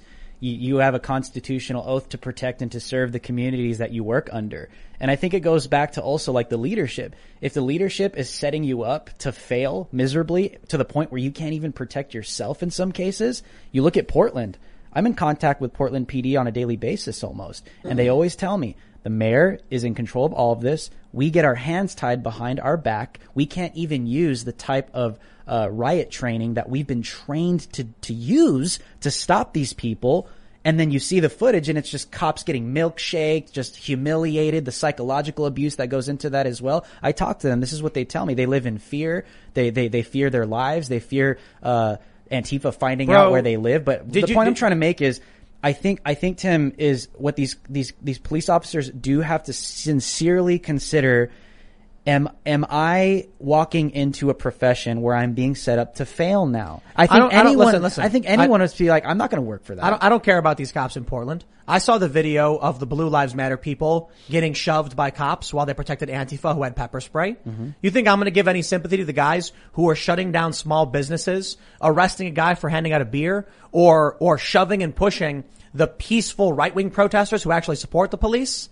Nah, that's the problem. The DA will throw the book at someone on the right, and they'll let someone on the left go with no charges, and the cops will arrest both and say, don't look at me. That's what I'm so saying. Antifa goes around throwing fire bombs, setting fires, and then when the right-wing group shows up, the cops form a line, hold their batons out, start shoving them and yelling. And it was funny to see the look on the face of these conservatives like, why are we being attacked by cops? Yeah. And then taking the Blue Lives Matter flag, throwing it in the dirt and stomping on it. Yeah. And I agree. That's why like I told you, a lot of conservatives don't like me when I talk like this. Because I'm not 100% back to blue. Because I don't support crooked cops. I don't support unconstitutional cops. I support cops that support their constitutional oath and they actually protect and serve the communities. If that's not what you're doing, you need to resign like tonight. Because that's what you have been called to do. That's what you've been hired to do. And if you are being put in a position where you cannot do that, then I know this is a lot easier said than done. You gotta really reconsider if this is the profession that you want. Because now we live in a generation where lawlessness is now abounding. That means that you have to be a crooked cop to survive now. It's a pretty radical thing to have to swallow. But that's where we are. The media is lying. Antifa's not real. The politicians, it's just an idea. And the district attorneys, you're free to go. All of this is only possible because cops are protecting those who keep pushing for it. Plain and simple. It is the uppity white progressives in big cities who are voting in the Democrats, giving them this power, and they're only able to do it because cops are standing guard while Antifa burns down minority neighborhoods and poor neighborhoods. Yeah. It's like that funny tweet from that guy who was like, yeah, go riot, woohoo. Wait a minute. Oh no, they're coming to my house in Beverly Hills. Help, stop, don't do it. You see what happens to these people the moment the rioters show up to their neighborhoods? Yeah. But it's okay, because I assure you the cops will be there to protect the rich people. I love it in Manhattan during Hurricane Sandy and the power gets shut out. I tell you, the first place to get their power back, do you know which part of New York got their power back first? Upper West Side. All the very, very rich people in the university got to put their feet up while the people in the poor areas in Brooklyn didn't have power. I think it was for like weeks. Regarding being set up to fail, which it does seem like a lot of these cops are by these district attorneys. When you're in like high stress situations, people will do crazy things when they're being set up to fail. Like in World War I, they'd be told to go over the trenches. They would just eventually just mutiny and not go. In Vietnam, if you had a lieutenant that was going to take you down a trail where you knew you were going to get shot, that lieutenant would find a grenade in his tent in the middle of the night. They call it fragging for a reason, because they would kill their commanding officers if they were going to get them killed. Now, we're not in that high-stress situation domestically right now, and the cops aren't in the military. They can resign. And at what point, Chauvin had his life destroyed because he tried to – this girl that shot the guy that was – a girl that was about to stab someone, or that guy that – oh, yeah, his life's going to be torched because he saved someone's life. Kim Potter was trying to make an arrest on a guy who was wanted on an aggravated robbery warrant, who was armed, and she shot him one time, and he died. And now she's going to go to prison. Kyle Rittenhouse watched his community get burned. I'll be very careful for Juan Williams. Watched businesses all throughout his community get set on fire. They almost blew up a gas station. So and Drew is there, and he shows up, and a friend gives him a weapon. He even rendered aid to the extremists. Now I think he's going to get life in prison. I do. He'll get life. No jury is going to do anything for justice or principle. They're going to be like, you know what? The kid can go to prison for all I care. I don't want to get hurt because of demoralization. And it's only possible because there are cops who arrested him, because they're like, well, you know, it's the system. At what point is there someone who's going to be like, there's right and there's wrong? I just think we sound like Mexico now. This is what the cartel does. Right. I mean, you take a look at what happened with Chauvin, right? You guys covered it the other night. The alternate juror literally came out and was like, I was pretty much scared that riots would come. Not pretty much. Literally said, I did not want to go through riots and destruction again. And I was scared someone would come to my house to retaliate. Right. So that is by design, because what was happening, right? You had someone that took the stand, right? They were BLM, Antifa show up to their house. They're throwing pig's blood, pigs' heads on their front door, threatening them. For the witness. The witness. That's in California, though. Sending a message. Doesn't matter where it is. Right. This sends a message across the U.S. Bro, that is literally what cartels do, but take it a step further. They'll send a human head to your house. They'll hang someone from highways. Highways. They'll send a message. They threaten media the same way. Black Lives Matter and Antifa are slowly going in that direction, where it's not going to be animal pig heads. It's going to be humans, man. It's a very extreme thing for me to say, but this is what happens in foreign countries like Mexico. They're like the strong arm to threaten media and police officers and even the military. So what do you think happens then if the police departments are all gone? A lot of people think it's going to be rampant crime everywhere. I don't think so. I think in cities it'll be bad. I already live in an area without a police department, so I don't care. I think people will, especially in the big blue cities, in terms of, okay, BLM wants to police themselves, right? So let's think about the Ohio video, right? Ma'Khia Bryant. Just picture that video without the cop there. That's what it would look like. And self-policing. Everyone seems to be okay with that. Yeah, black people kicking each other in the head, stabbing each other in the throat. Well, but outside of race, just people in cities in general. What do you think's going to happen to these Upper West Side progressives who are very wealthy in New York when the cops are gone? I think they're going to freak out. I think these are the same people that are voting for gun control laws as well. Oh yeah, right. So these are the same morons that don't put two and two together. It's like, hey, Biden is saying let's your Second Amendment right means nothing. It's not an absolute, right? He says that amendment is not an absolute. Oh, but by the way, we're going to abolish the cops. So you can't call 911 whenever you need someone to save your life. If the people in the Upper West Side of New York vote for this, I say good for them. Congratulations. I don't live there. If they don't want cops, they don't get cops. But I tell you this. We've already seen what's going on in New York City. We've already heard from these people. They are starting to panic because the cops don't show up anymore because they're all gone. I think that goes back to what I said. People are going to have to experience it. They're going to have to feel it because if you don't feel it, then you're never going to know what it really looks like or even feels like. I wouldn't necessarily frame it that way. It's more like they must understand why they have to take responsibility for themselves. Mm-hmm. I'm sick of everyone just being like, someone else will do it for me. Yeah. The government should give me money. The government should pay for all of my bills. The cops should protect me. I don't protect myself. And if I get hurt, it's your fault. I'll sue you. And then you give me money. Yeah. Nah, that's what they want. People got to be responsible for themselves. You do want public options of defense because if you have to protect yourself and I have to protect myself and then you step on my doorstep, then, and someone gets killed, like that's a bad situation. You want the cop to be the one to decide who was right, who was wrong. No, you don't. To basically create the peace, to keep the peace. Well, you want a neutral arbiter between conflicted factions to de-escalate and to stop the conflict, but that doesn't always happen. Mm-hmm. Cops go in and they're going to protect themselves first and foremost. People need to be responsible, but people have lost responsibility because we keep having the government do things for them, and now they're just becoming lazy and disinterested and demoralized. People need to have purpose. They need to have hard work, but they wake up every day with everything being done for them in this wealthy society, and they have no purpose. So the system is on fire specifically because the people who inherited this wealth from the previous generation don't know how that wealth was built. It's like they say, like wealth lasts 3 generations. The first person makes all the money because they work really hard. They then raise their child to understand hard work, but the kid grows up pretty rich and then kind of maintains it a little bit. The next kid who grows up doesn't experience the hard work at all. Their grandpa's long been retired. They inherit all the money and then it all vanishes after the 3rd generation. That's what's happening right now for the country.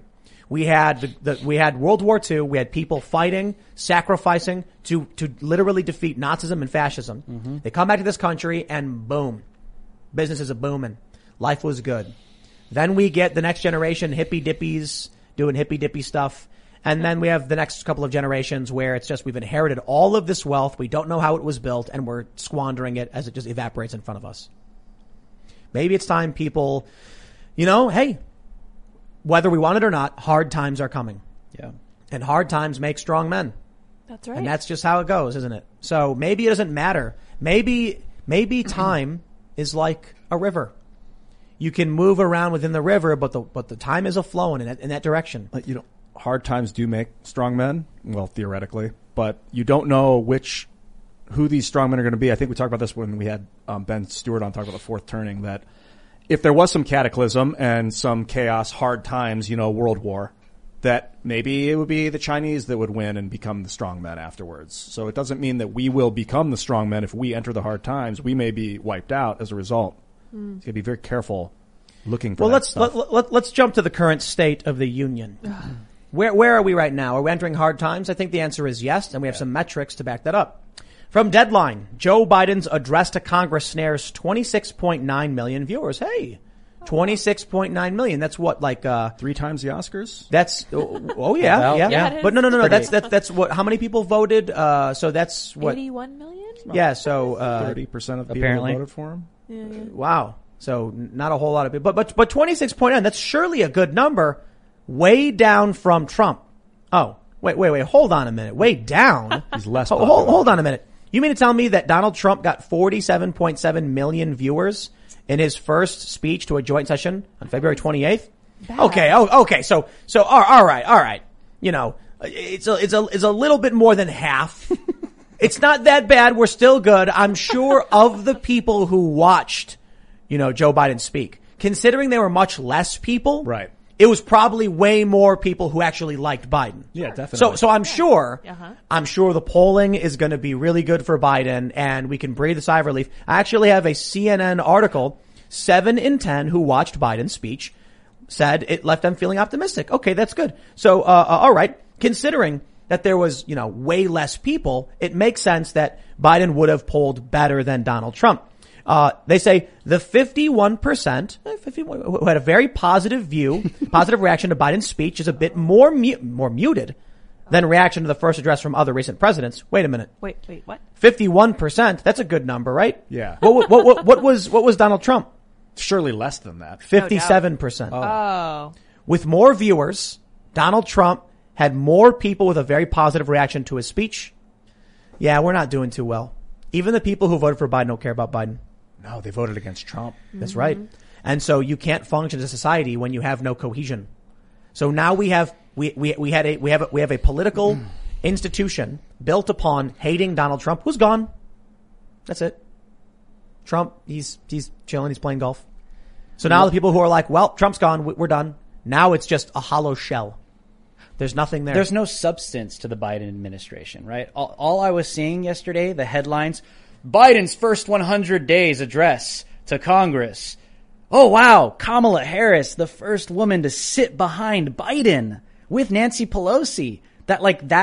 Listen, I'm not against like firsts, right? For women, for minorities. I think that's cool. I think that's awesome. But I think it's awesome when they actually have done something and when they've actually accomplished a lot for the country. Kamala Harris did accomplish something. Oh, yeah. Yes. California, top cop. She is the first woman to become vice president after earning 0 delegates yeah. in the Democratic primary. Huge first. Well, here's the thing.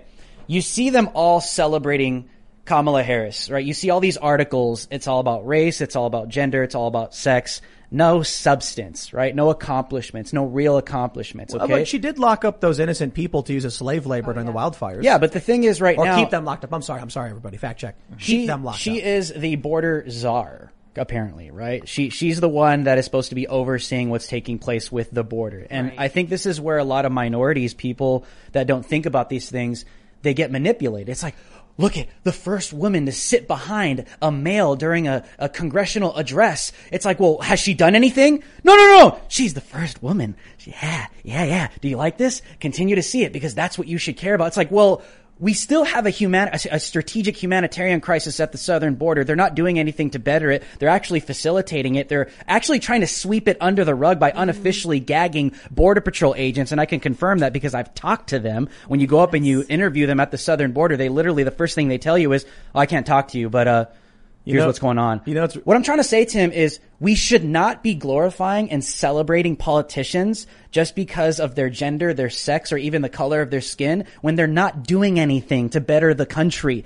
Kamala Harris should not be celebrated because she's not doing anything, especially with what's going on at the southern border. Why didn't they address it last night, Tim? You know what I really love about everything that's going on is that over the past 4 years, it's not just the political landscape their whole identity is Trump sucks, but the entire media environment built an audience that specifically just hated Donald Trump. Yeah. You'd think the border crisis would be what did that technical director at CNN say? Gangbusters for ratings. Uh-huh. He said COVID was. You'd think right now they would be like crisis at the border, but their audience only cares about Trump. Yeah. So what are they going to report on? If they come out and talk about the crisis at the border, the people who care about real news left a long time ago. Yeah. So they can't. Yeah, they don't give a damn So you about have us. all of these huge, big breaking stories, conflict with Ukraine and Russia. You've got now the U.S. firing at Iranian, boats. They're like military ships, not ships, boats. And now you've got the crisis at the border, which has been ongoing. I mean, normally the media loves this stuff. If they don't care. It leads, right? Well, they do care. The problem is, if it makes them money and clicks. If you have 100 million core, that's all we are. Imagine this. You have 100 million core viewers, and then Donald Trump gets elected. So you scream about Trump. All of a sudden your ratings go up to 110. You're like, whoa. But what you don't realize, you actually lost 10 million core news fans and gained 20 million zealots. Over time, your ratings are improving, but you're actually losing all of the people who care about news and gaining zealots. What happens now? Trump leaves. The zealots leave for the most part. The people who care about news left years ago. People like me, I used to have CNN for the news. CNN on for the news. And then they weren't talking about anything. Fox News covering protests in Iran. Turn on CNN. Donald Trump today. I don't care. I turned it off. I don't watch it anymore. If you want to go to news, you can't go to CNN anymore.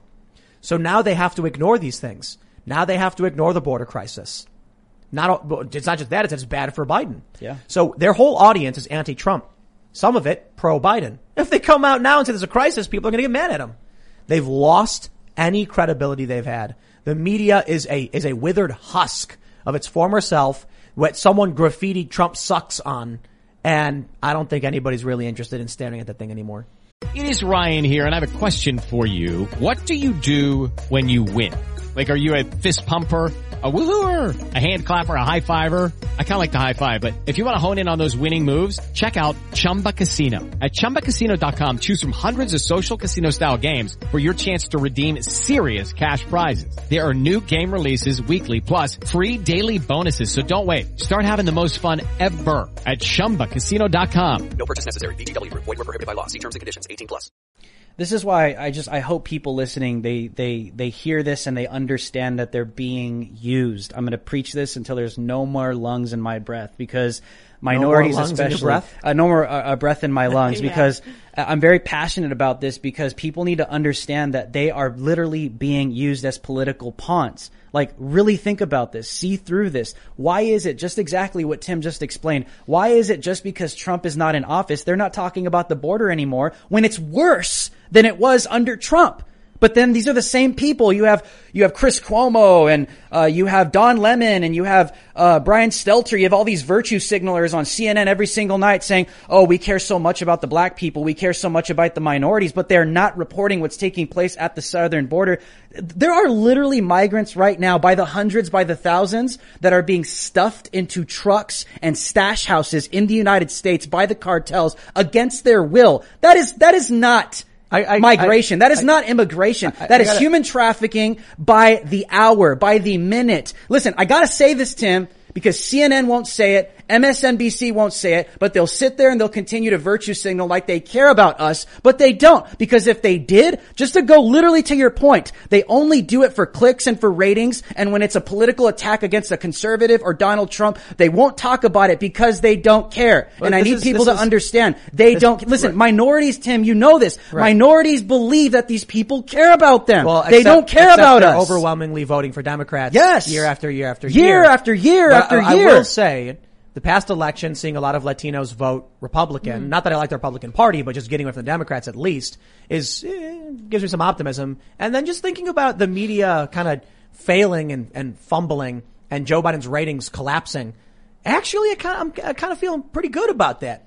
We're on the roller coaster, and you're maybe about to come to the bottom, or to go back up. Maybe things are going to change. Maybe maybe it's not as bad as it can get. The night is always darkest before the dawn. But watching these media companies fail to be able to do the Oscars are over. They put out a statement. They were like, it's Trump's fault for giving everyone COVID. Nobody cared. The Oscars is trash. Joe Biden speaks as president. Nobody cares. He's a trash president. That gives me some optimism. I like it. Not that I think Trump is the savior of the Republic or anything. He's better than Biden. But maybe now we might actually get something better in 2024. It's like having not like Ron DeSantis is perfect either, but he's better than Trump. It's like we got a crappy boat captain and that we put in charge. So, but at least people are acknowledging he's a crappy boat captain. But Biden? He might end up piling us look. into a glacier. So we got to keep that in mind. Donald Trump was flying a plane, and the plane was kind of bumpy because the whole time You had other people banging on his door and rocking everything and then blaming him for the turbulence. Trump was a braggart. He was boastful and he kind of changed directions quite a bit. It's the best weather, the best turbulence. It's everybody listen. There's turbulence. It's okay. It's good. Everybody actually enjoys it. It's kind of nice. Some people are like, it's the best turbulence. The radical left is banging on the cockpit door, making it impossible. It's the best turbulence you've ever seen. Yeah. People were angry, and in part because of things Trump failed to do, yes, and in part because they were riled up, enraged by the Democrats. So then they vote to swap out the pilot with Biden, who fell asleep. Mm-hmm. And now the plane is just, and we're all just like Kamala sitting Harris there. is laughing in the co-pilot seat. No, she's standing behind it, smiling, with elbow bumping Nancy Pelosi. She's got a pillow. I think the propaganda is so powerful through Disney, through mainstream media, through CNN, through the mainstream music industry, every channel of art that you see. I think the propaganda is so powerful that they are really convincing people that they are the majority, that the radical neo-Marxists and the anarchists and Antifa and all the SJWs, I think they are successfully painting the picture in the minds of millions of people that they are actually the majority in this country. I don't think they are. No. Yeah, I agree. I think it's quite the opposite. Right. I think there are a lot of, not just conservatives, centrists, people that are pro-America, pro-patriotism. They want to see their country succeed. They want to build their own empire and wealth in this country. They could really care less about race or any of these things. I think there are a lot more of us than there are them. Yes. And I think the mainstream media is really painting the picture successfully that there's more of them than there are us. So I think more people need to wake up to that reality. And I encourage people, man. I was telling Lydia this in the car on the way here too, is like, let's be thankful that we are in a place right now where all that's happening to us that disagree and speak out against the mainstream media or narrative is we get canceled. Let's just thank God that's kind of where it is right now. And we're not getting killed yet over this, because I think that's where we are going. So I encourage people to get involved. Listen, you may not be the next Tim Pool.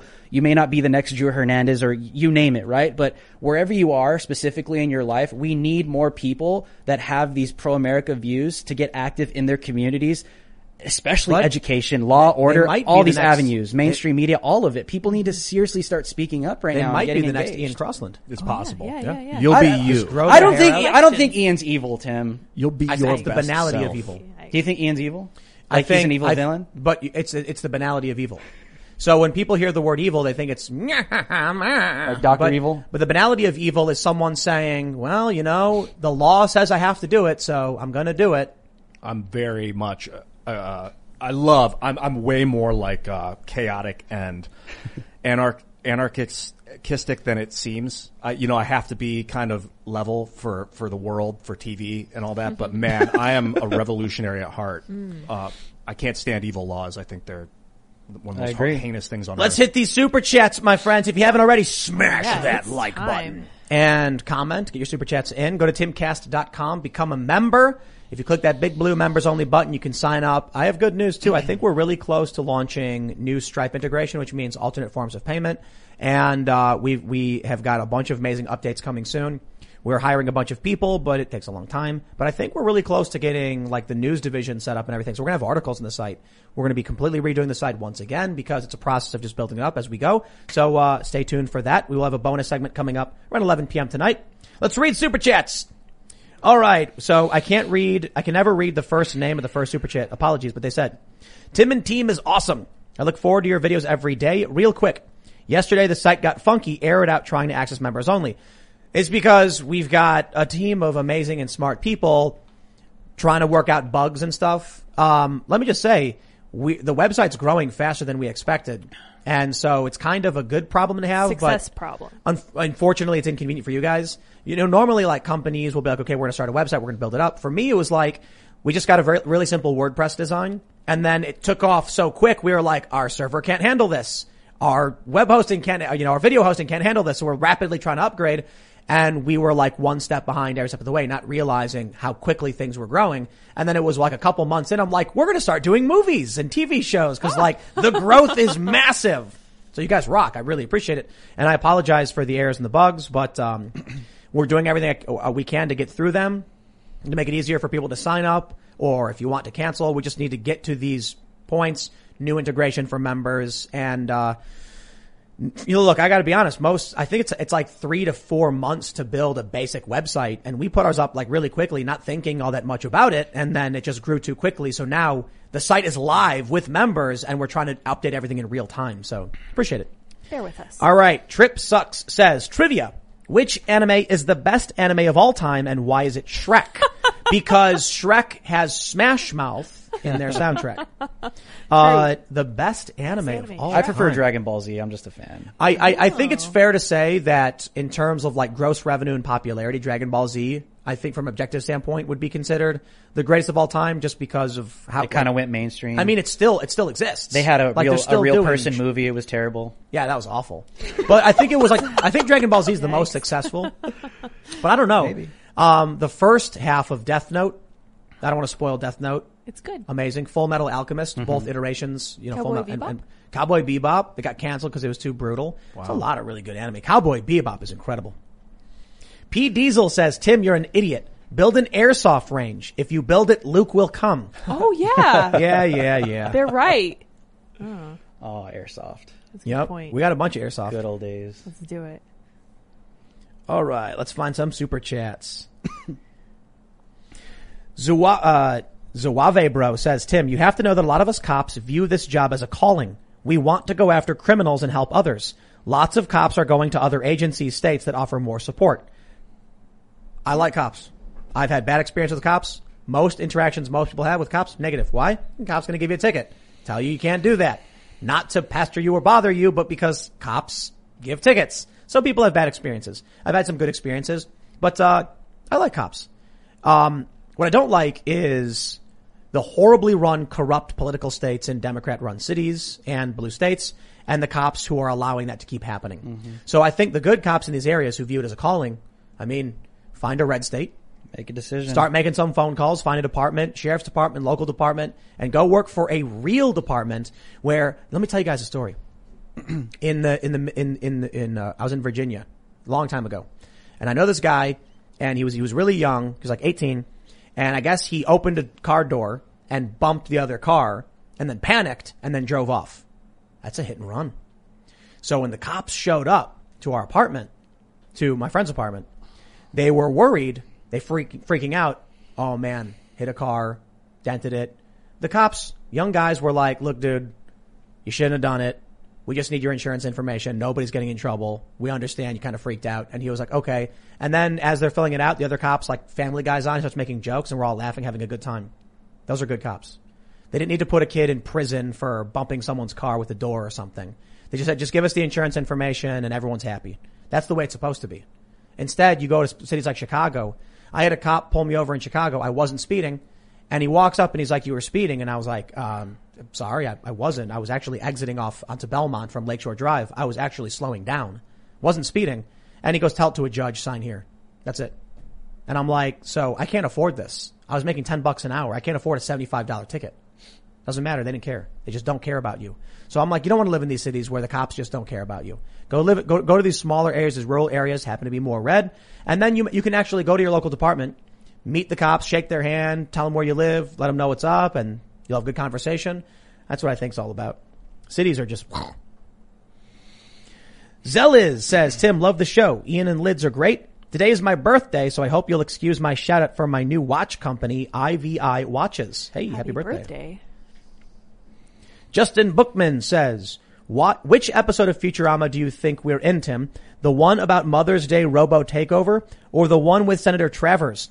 Ian, tell me how you get Tim to stare you with such passive aggression when you mention the Federal Reserve. Hello, Lydia. Because he knows I'm right. The Federal Reserve. There's no passive aggression. I think it's funny when Ian brings up the Federal Reserve. I like that it's memeing. Yeah, it's like a meme. Yeah. It's trending on True, Twitter. yeah. Oh, but you know, what was it where the teacher, what movie was it where he would like shake his fist and yell about the nerds or whatever? I can't remember. But you needed to go, Federal Reserve! Did you see the meme of Ron Paul disguising the Federal Reserve as a Home Depot, hoping that Antifa would like a Nike store? yeah. That was the Babylon Bee. So good. Yeah. Love it. Eric Miller says the feds seized a 1,000 safe deposit seized 1,000 safe deposit boxes with one warrant in California. Source is LA Times article. We've been complaining about the Second Amendment. Here's an infringement of the Fourth. Whoa. Wow. Big Mac Attack says, hey, Tim and gang, up here in Canada, they've started to mobilize the troops and set up COVID checkpoints. On top of all of that, here in Alberta, we just had our premier, think state governor, announce that if you don't pay your COVID tickets, you won't be able to renew your registration. Wow. Canada's wild. Yeah, Canada's a horrible place. Yeah, Canada's just a mess. Even worse than the U.S. Jeez. Big League Drew says, Tim, I disagree with you 50% of the time, but I appreciate what you do even if I disagree. Liberty or death. Let's go. I would rather die on my feet than live on my knees. Cheers. I'm a gorilla, and I'm just going to read that part. But it's a good name, but I can't read the rest. Drew is on fire. Keep up the good work, Tim and crew. Thank you. Man. Yeah, you were just there at the border. I think we mentioned that. I don't know if that was hammered home. You were there for 4 days. Yeah. Let's see. R. Bracewell says, thank you, Drew. Your opening rant is 100% correct and your anger is 100% justified. Let's stand together and fight back harder. You know, I want to share something real quick. Just for people that are listening and, you know, you're just this alt-right, person of color that's a traitor to your race. This is all I ever hear, right? You just want to appease the white man. I have experienced, okay, my family has experienced racism, okay? When I was a little kid, we had a white supremacist ex-cop, okay, to even top the story, that lived right next to us. On a daily basis, he would go outside when my mom was watering the garden and she was taking care of things outside. She was pregnant with my little brother. On a daily basis, he would threaten to kill my dog. He would call my mom a Mexican pig. He would call her disgusting, all these racial slurs on a daily basis, to the point where he physically assaulted my little sister in the front yard. And then also took a high-powered hose, sprayed her straight in the face when she was like two years old. It blew her back. She fell on the back of the pavement. So I'm someone that I've experienced this stuff, okay? Like, I know what it's like to live next to a white supremacist ex-cop, okay? But here's where I differ from the left, and I think this is why they don't like me. Differ from the left. Differ. This is why I differ from the left. I will never be a victim, okay? I will never sit there and allow myself to become a victim, even to a white supremacist, even to an ex-cop that abused his power. We're supposed to trust these people in society, okay? I will never allow myself to be put in a position where I will forever be a victim under somebody who hates me because of the color of my skin.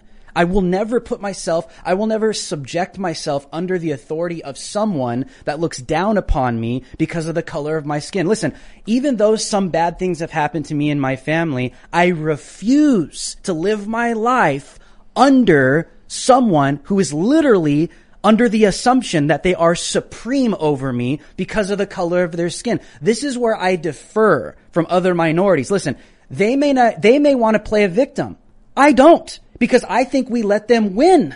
And I've told this story so many times, and there's even people that, you're just full of crap. That's not true. I'm like, dude, this is some serious stuff that happened to me and my family. But I don't turn around and blame all white people. I don't turn around and blame all cops. I don't turn around and play this little victim where you should give me everything because I've experienced this. Yes, justice was served. Yes, the cops didn't even believe my mom. They didn't believe my mom. They thought she was lying.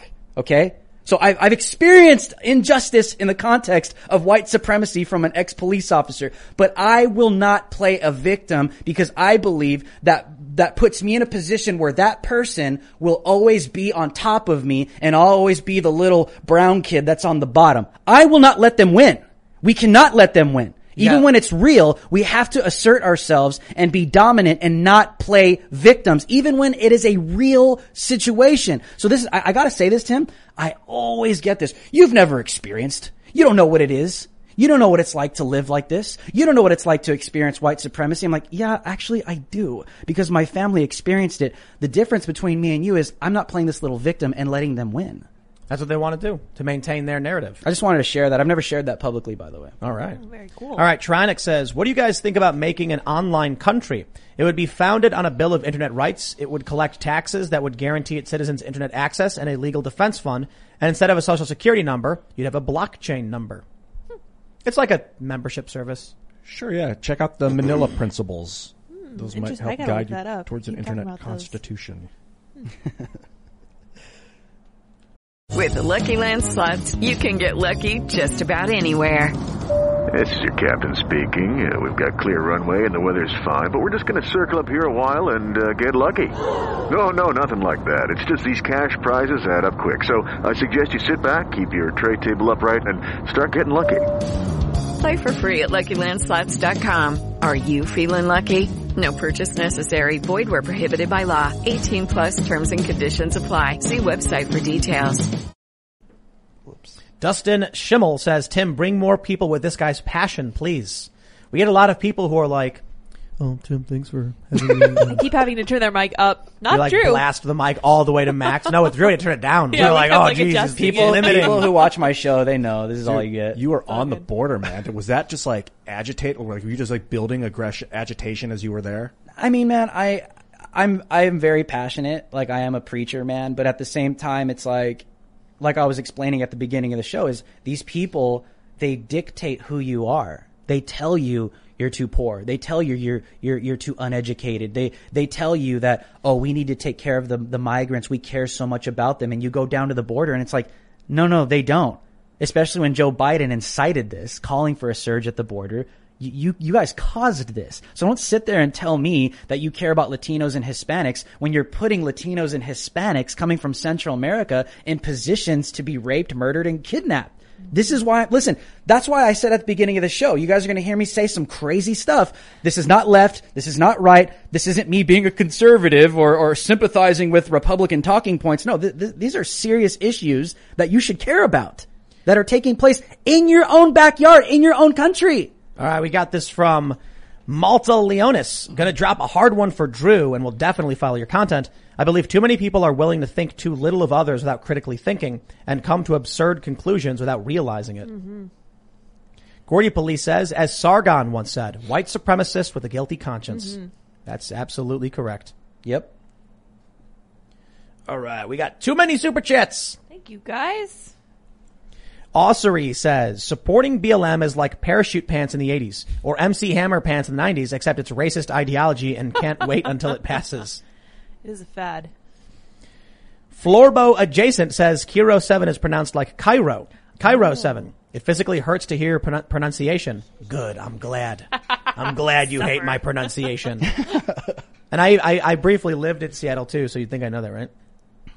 Apparently not. Andrew Bishop says, Drew, fully agree with what you are saying. Tim, problem with police leaving is what raises in the power vacuum.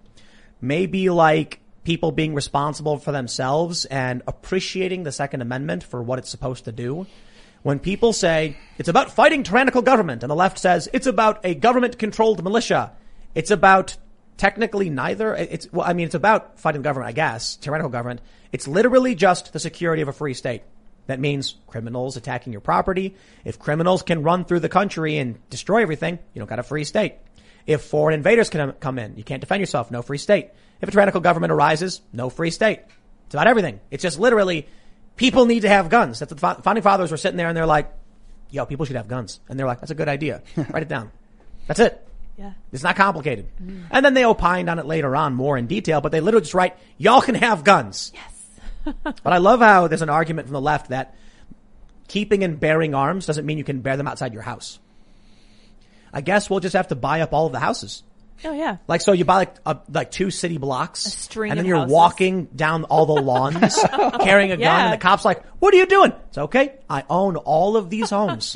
I bought them all so I could walk around the neighborhood with my gun. That's right. You buy like all of one side of one block so you can walk all the way around with your weapon. To the grocery store. Yeah. Even though they call planet Earth our home. There you go. Ooh. Oh, there you That's go. a good point. I like that. Hey. Wayne Homan says banning a flavor of cigarettes for zero reason. Oh, yeah. They've made me wake up and choose maybe non-civil disobedience. No. We've got to be peaceful, persuasive, and resourceful. Yes. And we talked about this the other day with Jack Murphy. The left gets away with riots and violence because they control the cultural institutions and because the police are willing to enforce both sides while the DAs are only willing to charge one side for the most part. So that means when you're in enemy territory and you're like la resistance, imagine if in Nazi occupied France, the French resistance all came out of their homes and marched towards the Nazis like, we're going to go to battle like a regular army. They'd just be like, gone. So they were subversive. They had to find different ways to fight back. Now, we're in 4th and 5th generational warfare, which means you've got to be peaceful. You have to be. Because you lose the moment the media can scare uninitiated individuals into begging for authority, right? January 6th? You get one January 6th, and then all of the people in the cities who don't pay attention are cowering and hiding as Brian Stelter goes, the 6th, the 6th. Meanwhile, when the building's burning down a few blocks away, they don't hear about it. So you got to be peaceful. Has to be done that way. Maniac Venture says, I'm done with Jimmy Dore. His hatred for us and cops really is toxic. He can't seem to call out the CCP without pointing fingers at us while he smirks. Well, Jimmy is a leftist, but I think Jimmy's allowed to have opinions we don't agree with. My thing is that Jimmy's honest. And I'm totally cool with people who are leftist so long as they're honest and they engage in actual conversation. I will also shout out Destiny. Did you guys hear Destiny got banned from Twitch? Yeah, again. No. This is total BS.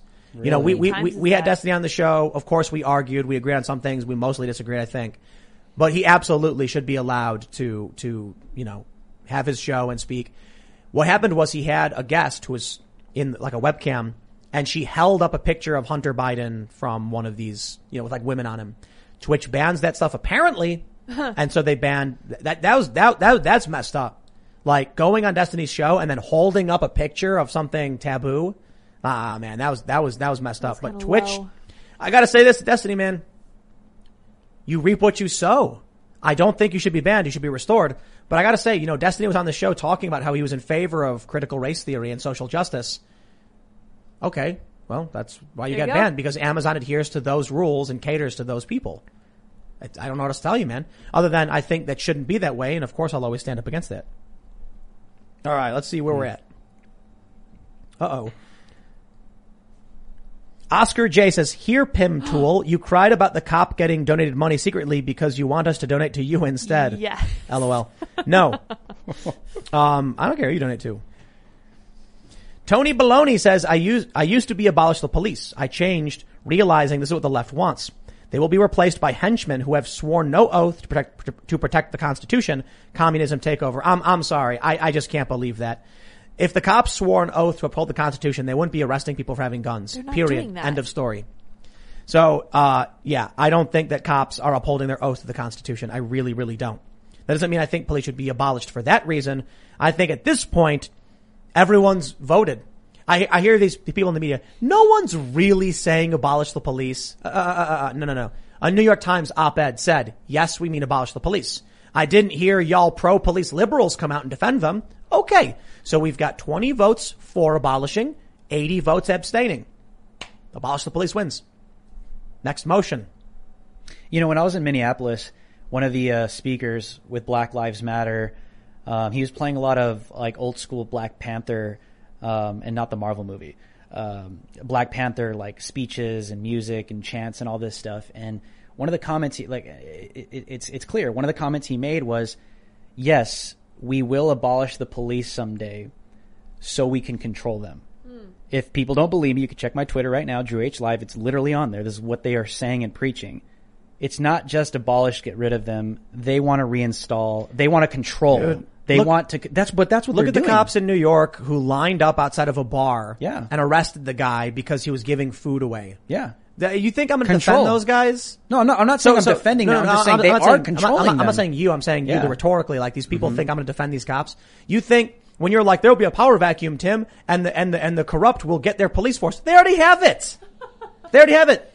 Sorry. I think you got to defend socialized policing in general, but not the individual corrupt dudes. I think the left is making a really great case for private police. You know, because I've often said I don't like the idea of private cops Because I'll hire, Polices Junior. You'll hire, like Long John Polices, and Ian's got Old Country Police. Oh. And then what happens when we all call our private police and they're like staring at each other? Yeah. Like what happens? But I'll tell you now, the problem is if you've got a monopolized police through socialization, then someone need only get elected and they can wield the entire power of every police department against whoever they want. Nah, I used to think that cops would stand up and be like, hey, I'm not playing that game. But most cops don't know and don't care. They're just going to be like, I got to go arrest this guy. So, and I'm talking about big cities, bear in mind. Sheriff's departments and local cops, I've had nothing but good experiences with when we were up in the Philly area, in the suburbs, the cops there were amazing. I'd go in there and they were very helpful. Very nice. Would hang out, I'd go in for something and we'd talk. I was getting my firearms, my firearms license or whatever, and the cops there were super cool, helped me out. Nice. Called them for help. They were very calm and they took care of everything. Didn't brutalize anybody or beat anybody. None of that ever happened. Anyone, yeah. But you live in a big city run by Democrats and you get, I guess, bad cops. James DeGriz says, don't be sad when you get jury duty. Get on that jury and use jury nullification. Yes. Bob Cartwright says, fun fact, in New York State, if you put self-defense as a reason for application for a concealed carry permit, your application is denied because the implied desire to shoot someone. Huh. Yep. Wow. That's hilarious. An infringement. Dylan says, legality does not equal morality. Correct. That's right. Yep. Very Eric true. A says, abolish the FBI. There is no function they provide that is not redundant. Aside from their centralized databases and labs, upgrade the state's capabilities and abolish the FBI. Interesting.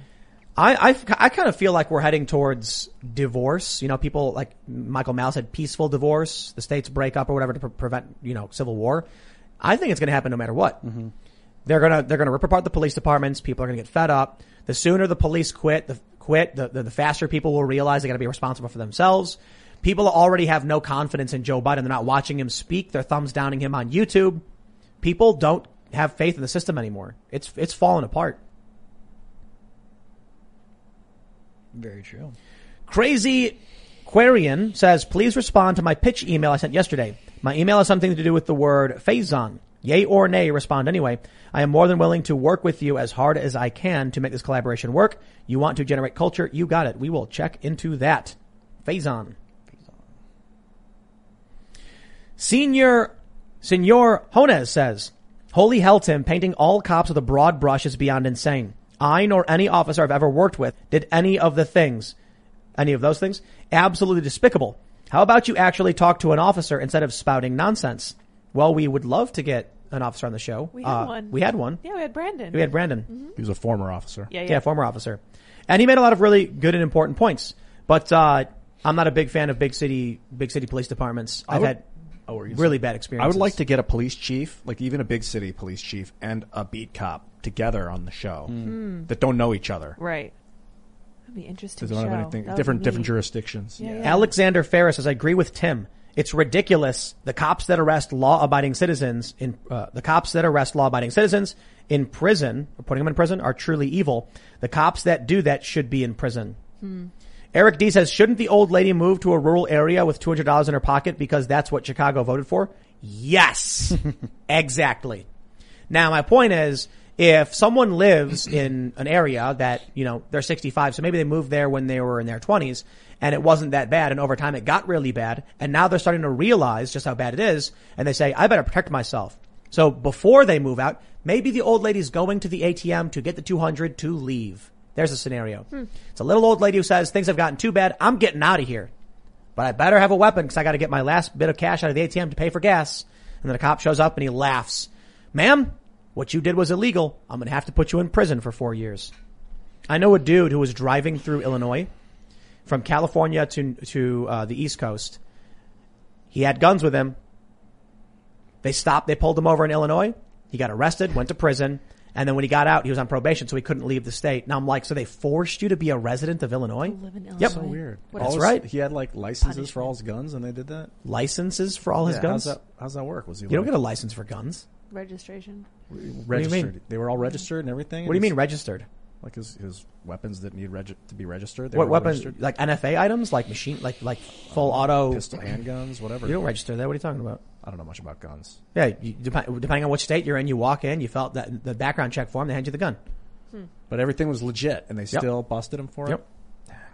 So imagine being from the West Coast, and driving across the country to move, and getting stopped in a state where the cops say it doesn't matter what you're doing, you're going to prison. And you're like, but I don't live here. I'm just passing through. But they don't care. They don't know that for sure if he's lying. They don't care. You're supposed to You got a California plate on your car. And your they ID. pull you over. You got a California ID and they put the guy in prison anyway. It's the stupidest thing I've ever heard.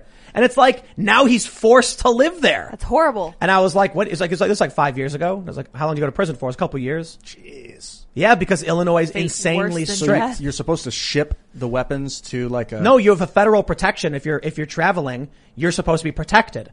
But the states often don't care. Especially the cops in these areas who are like, and these were even just like, these were state cops, I think, because he was driving through. I guess what happens is, when you're on the federal highway, they can't really do anything. They still might.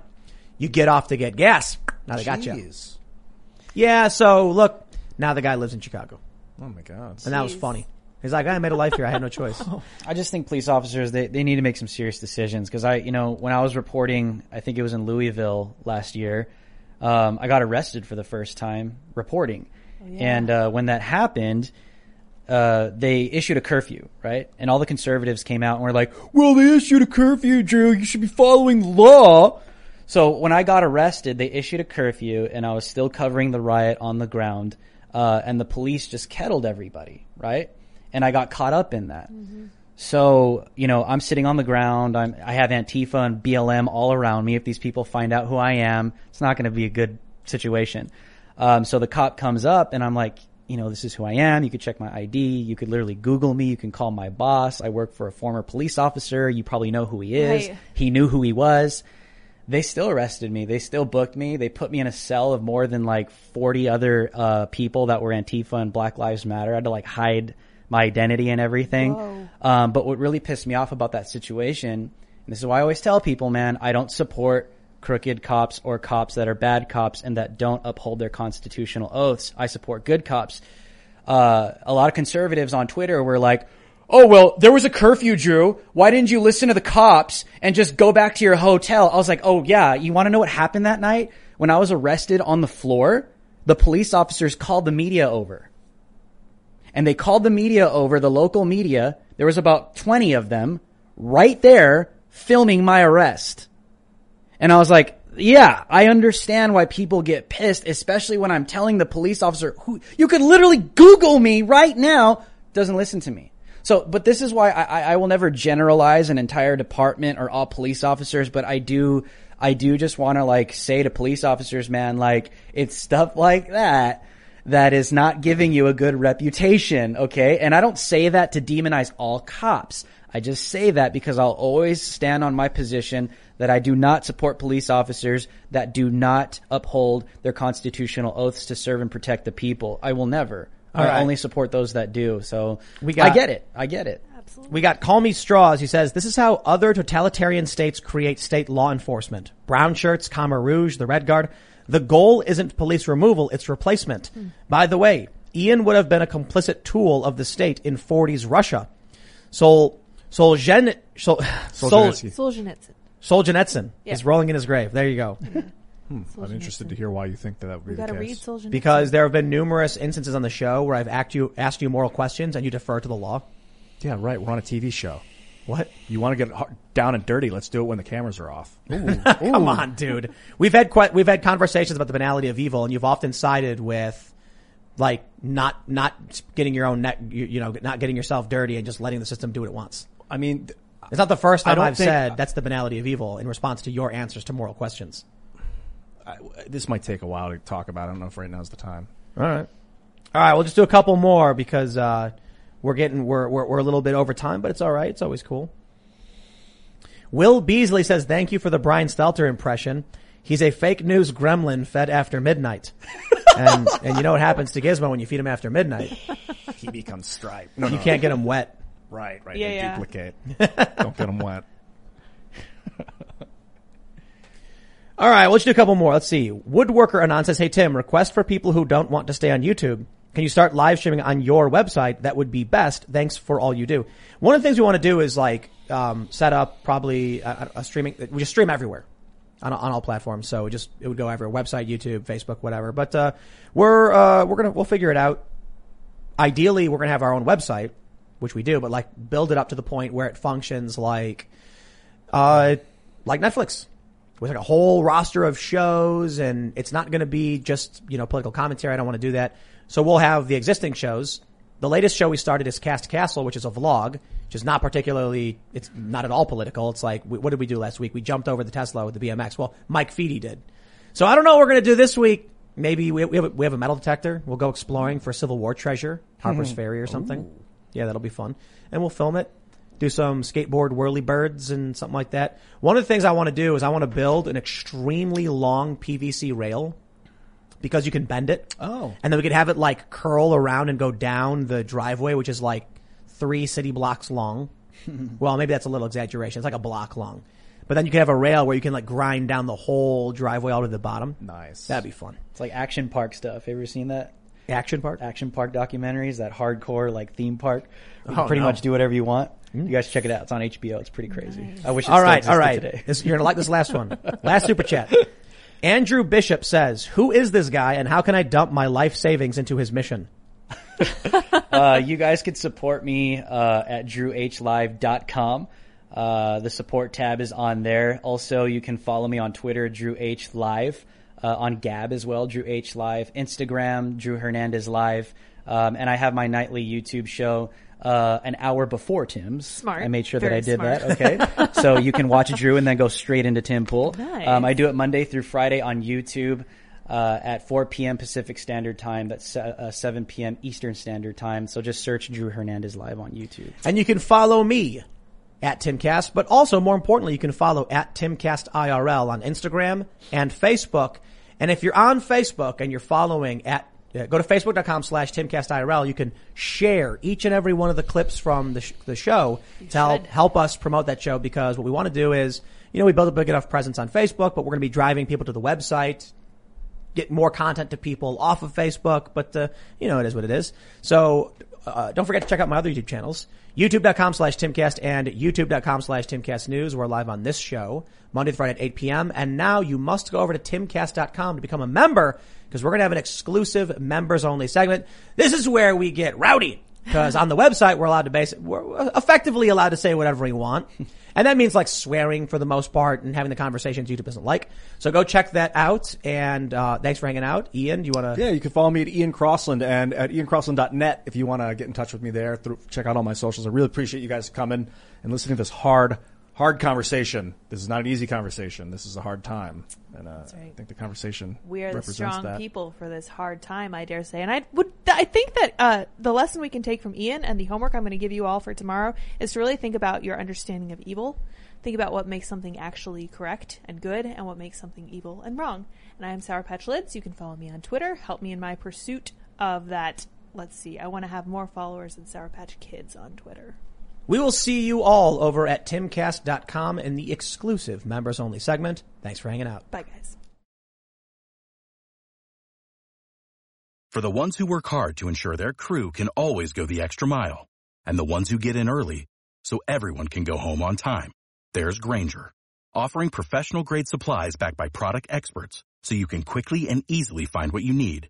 Plus, you can count on access to a committed team ready to go the extra mile for you. Call, click Grainger.com, or just stop by. Grainger, for the ones who get it done.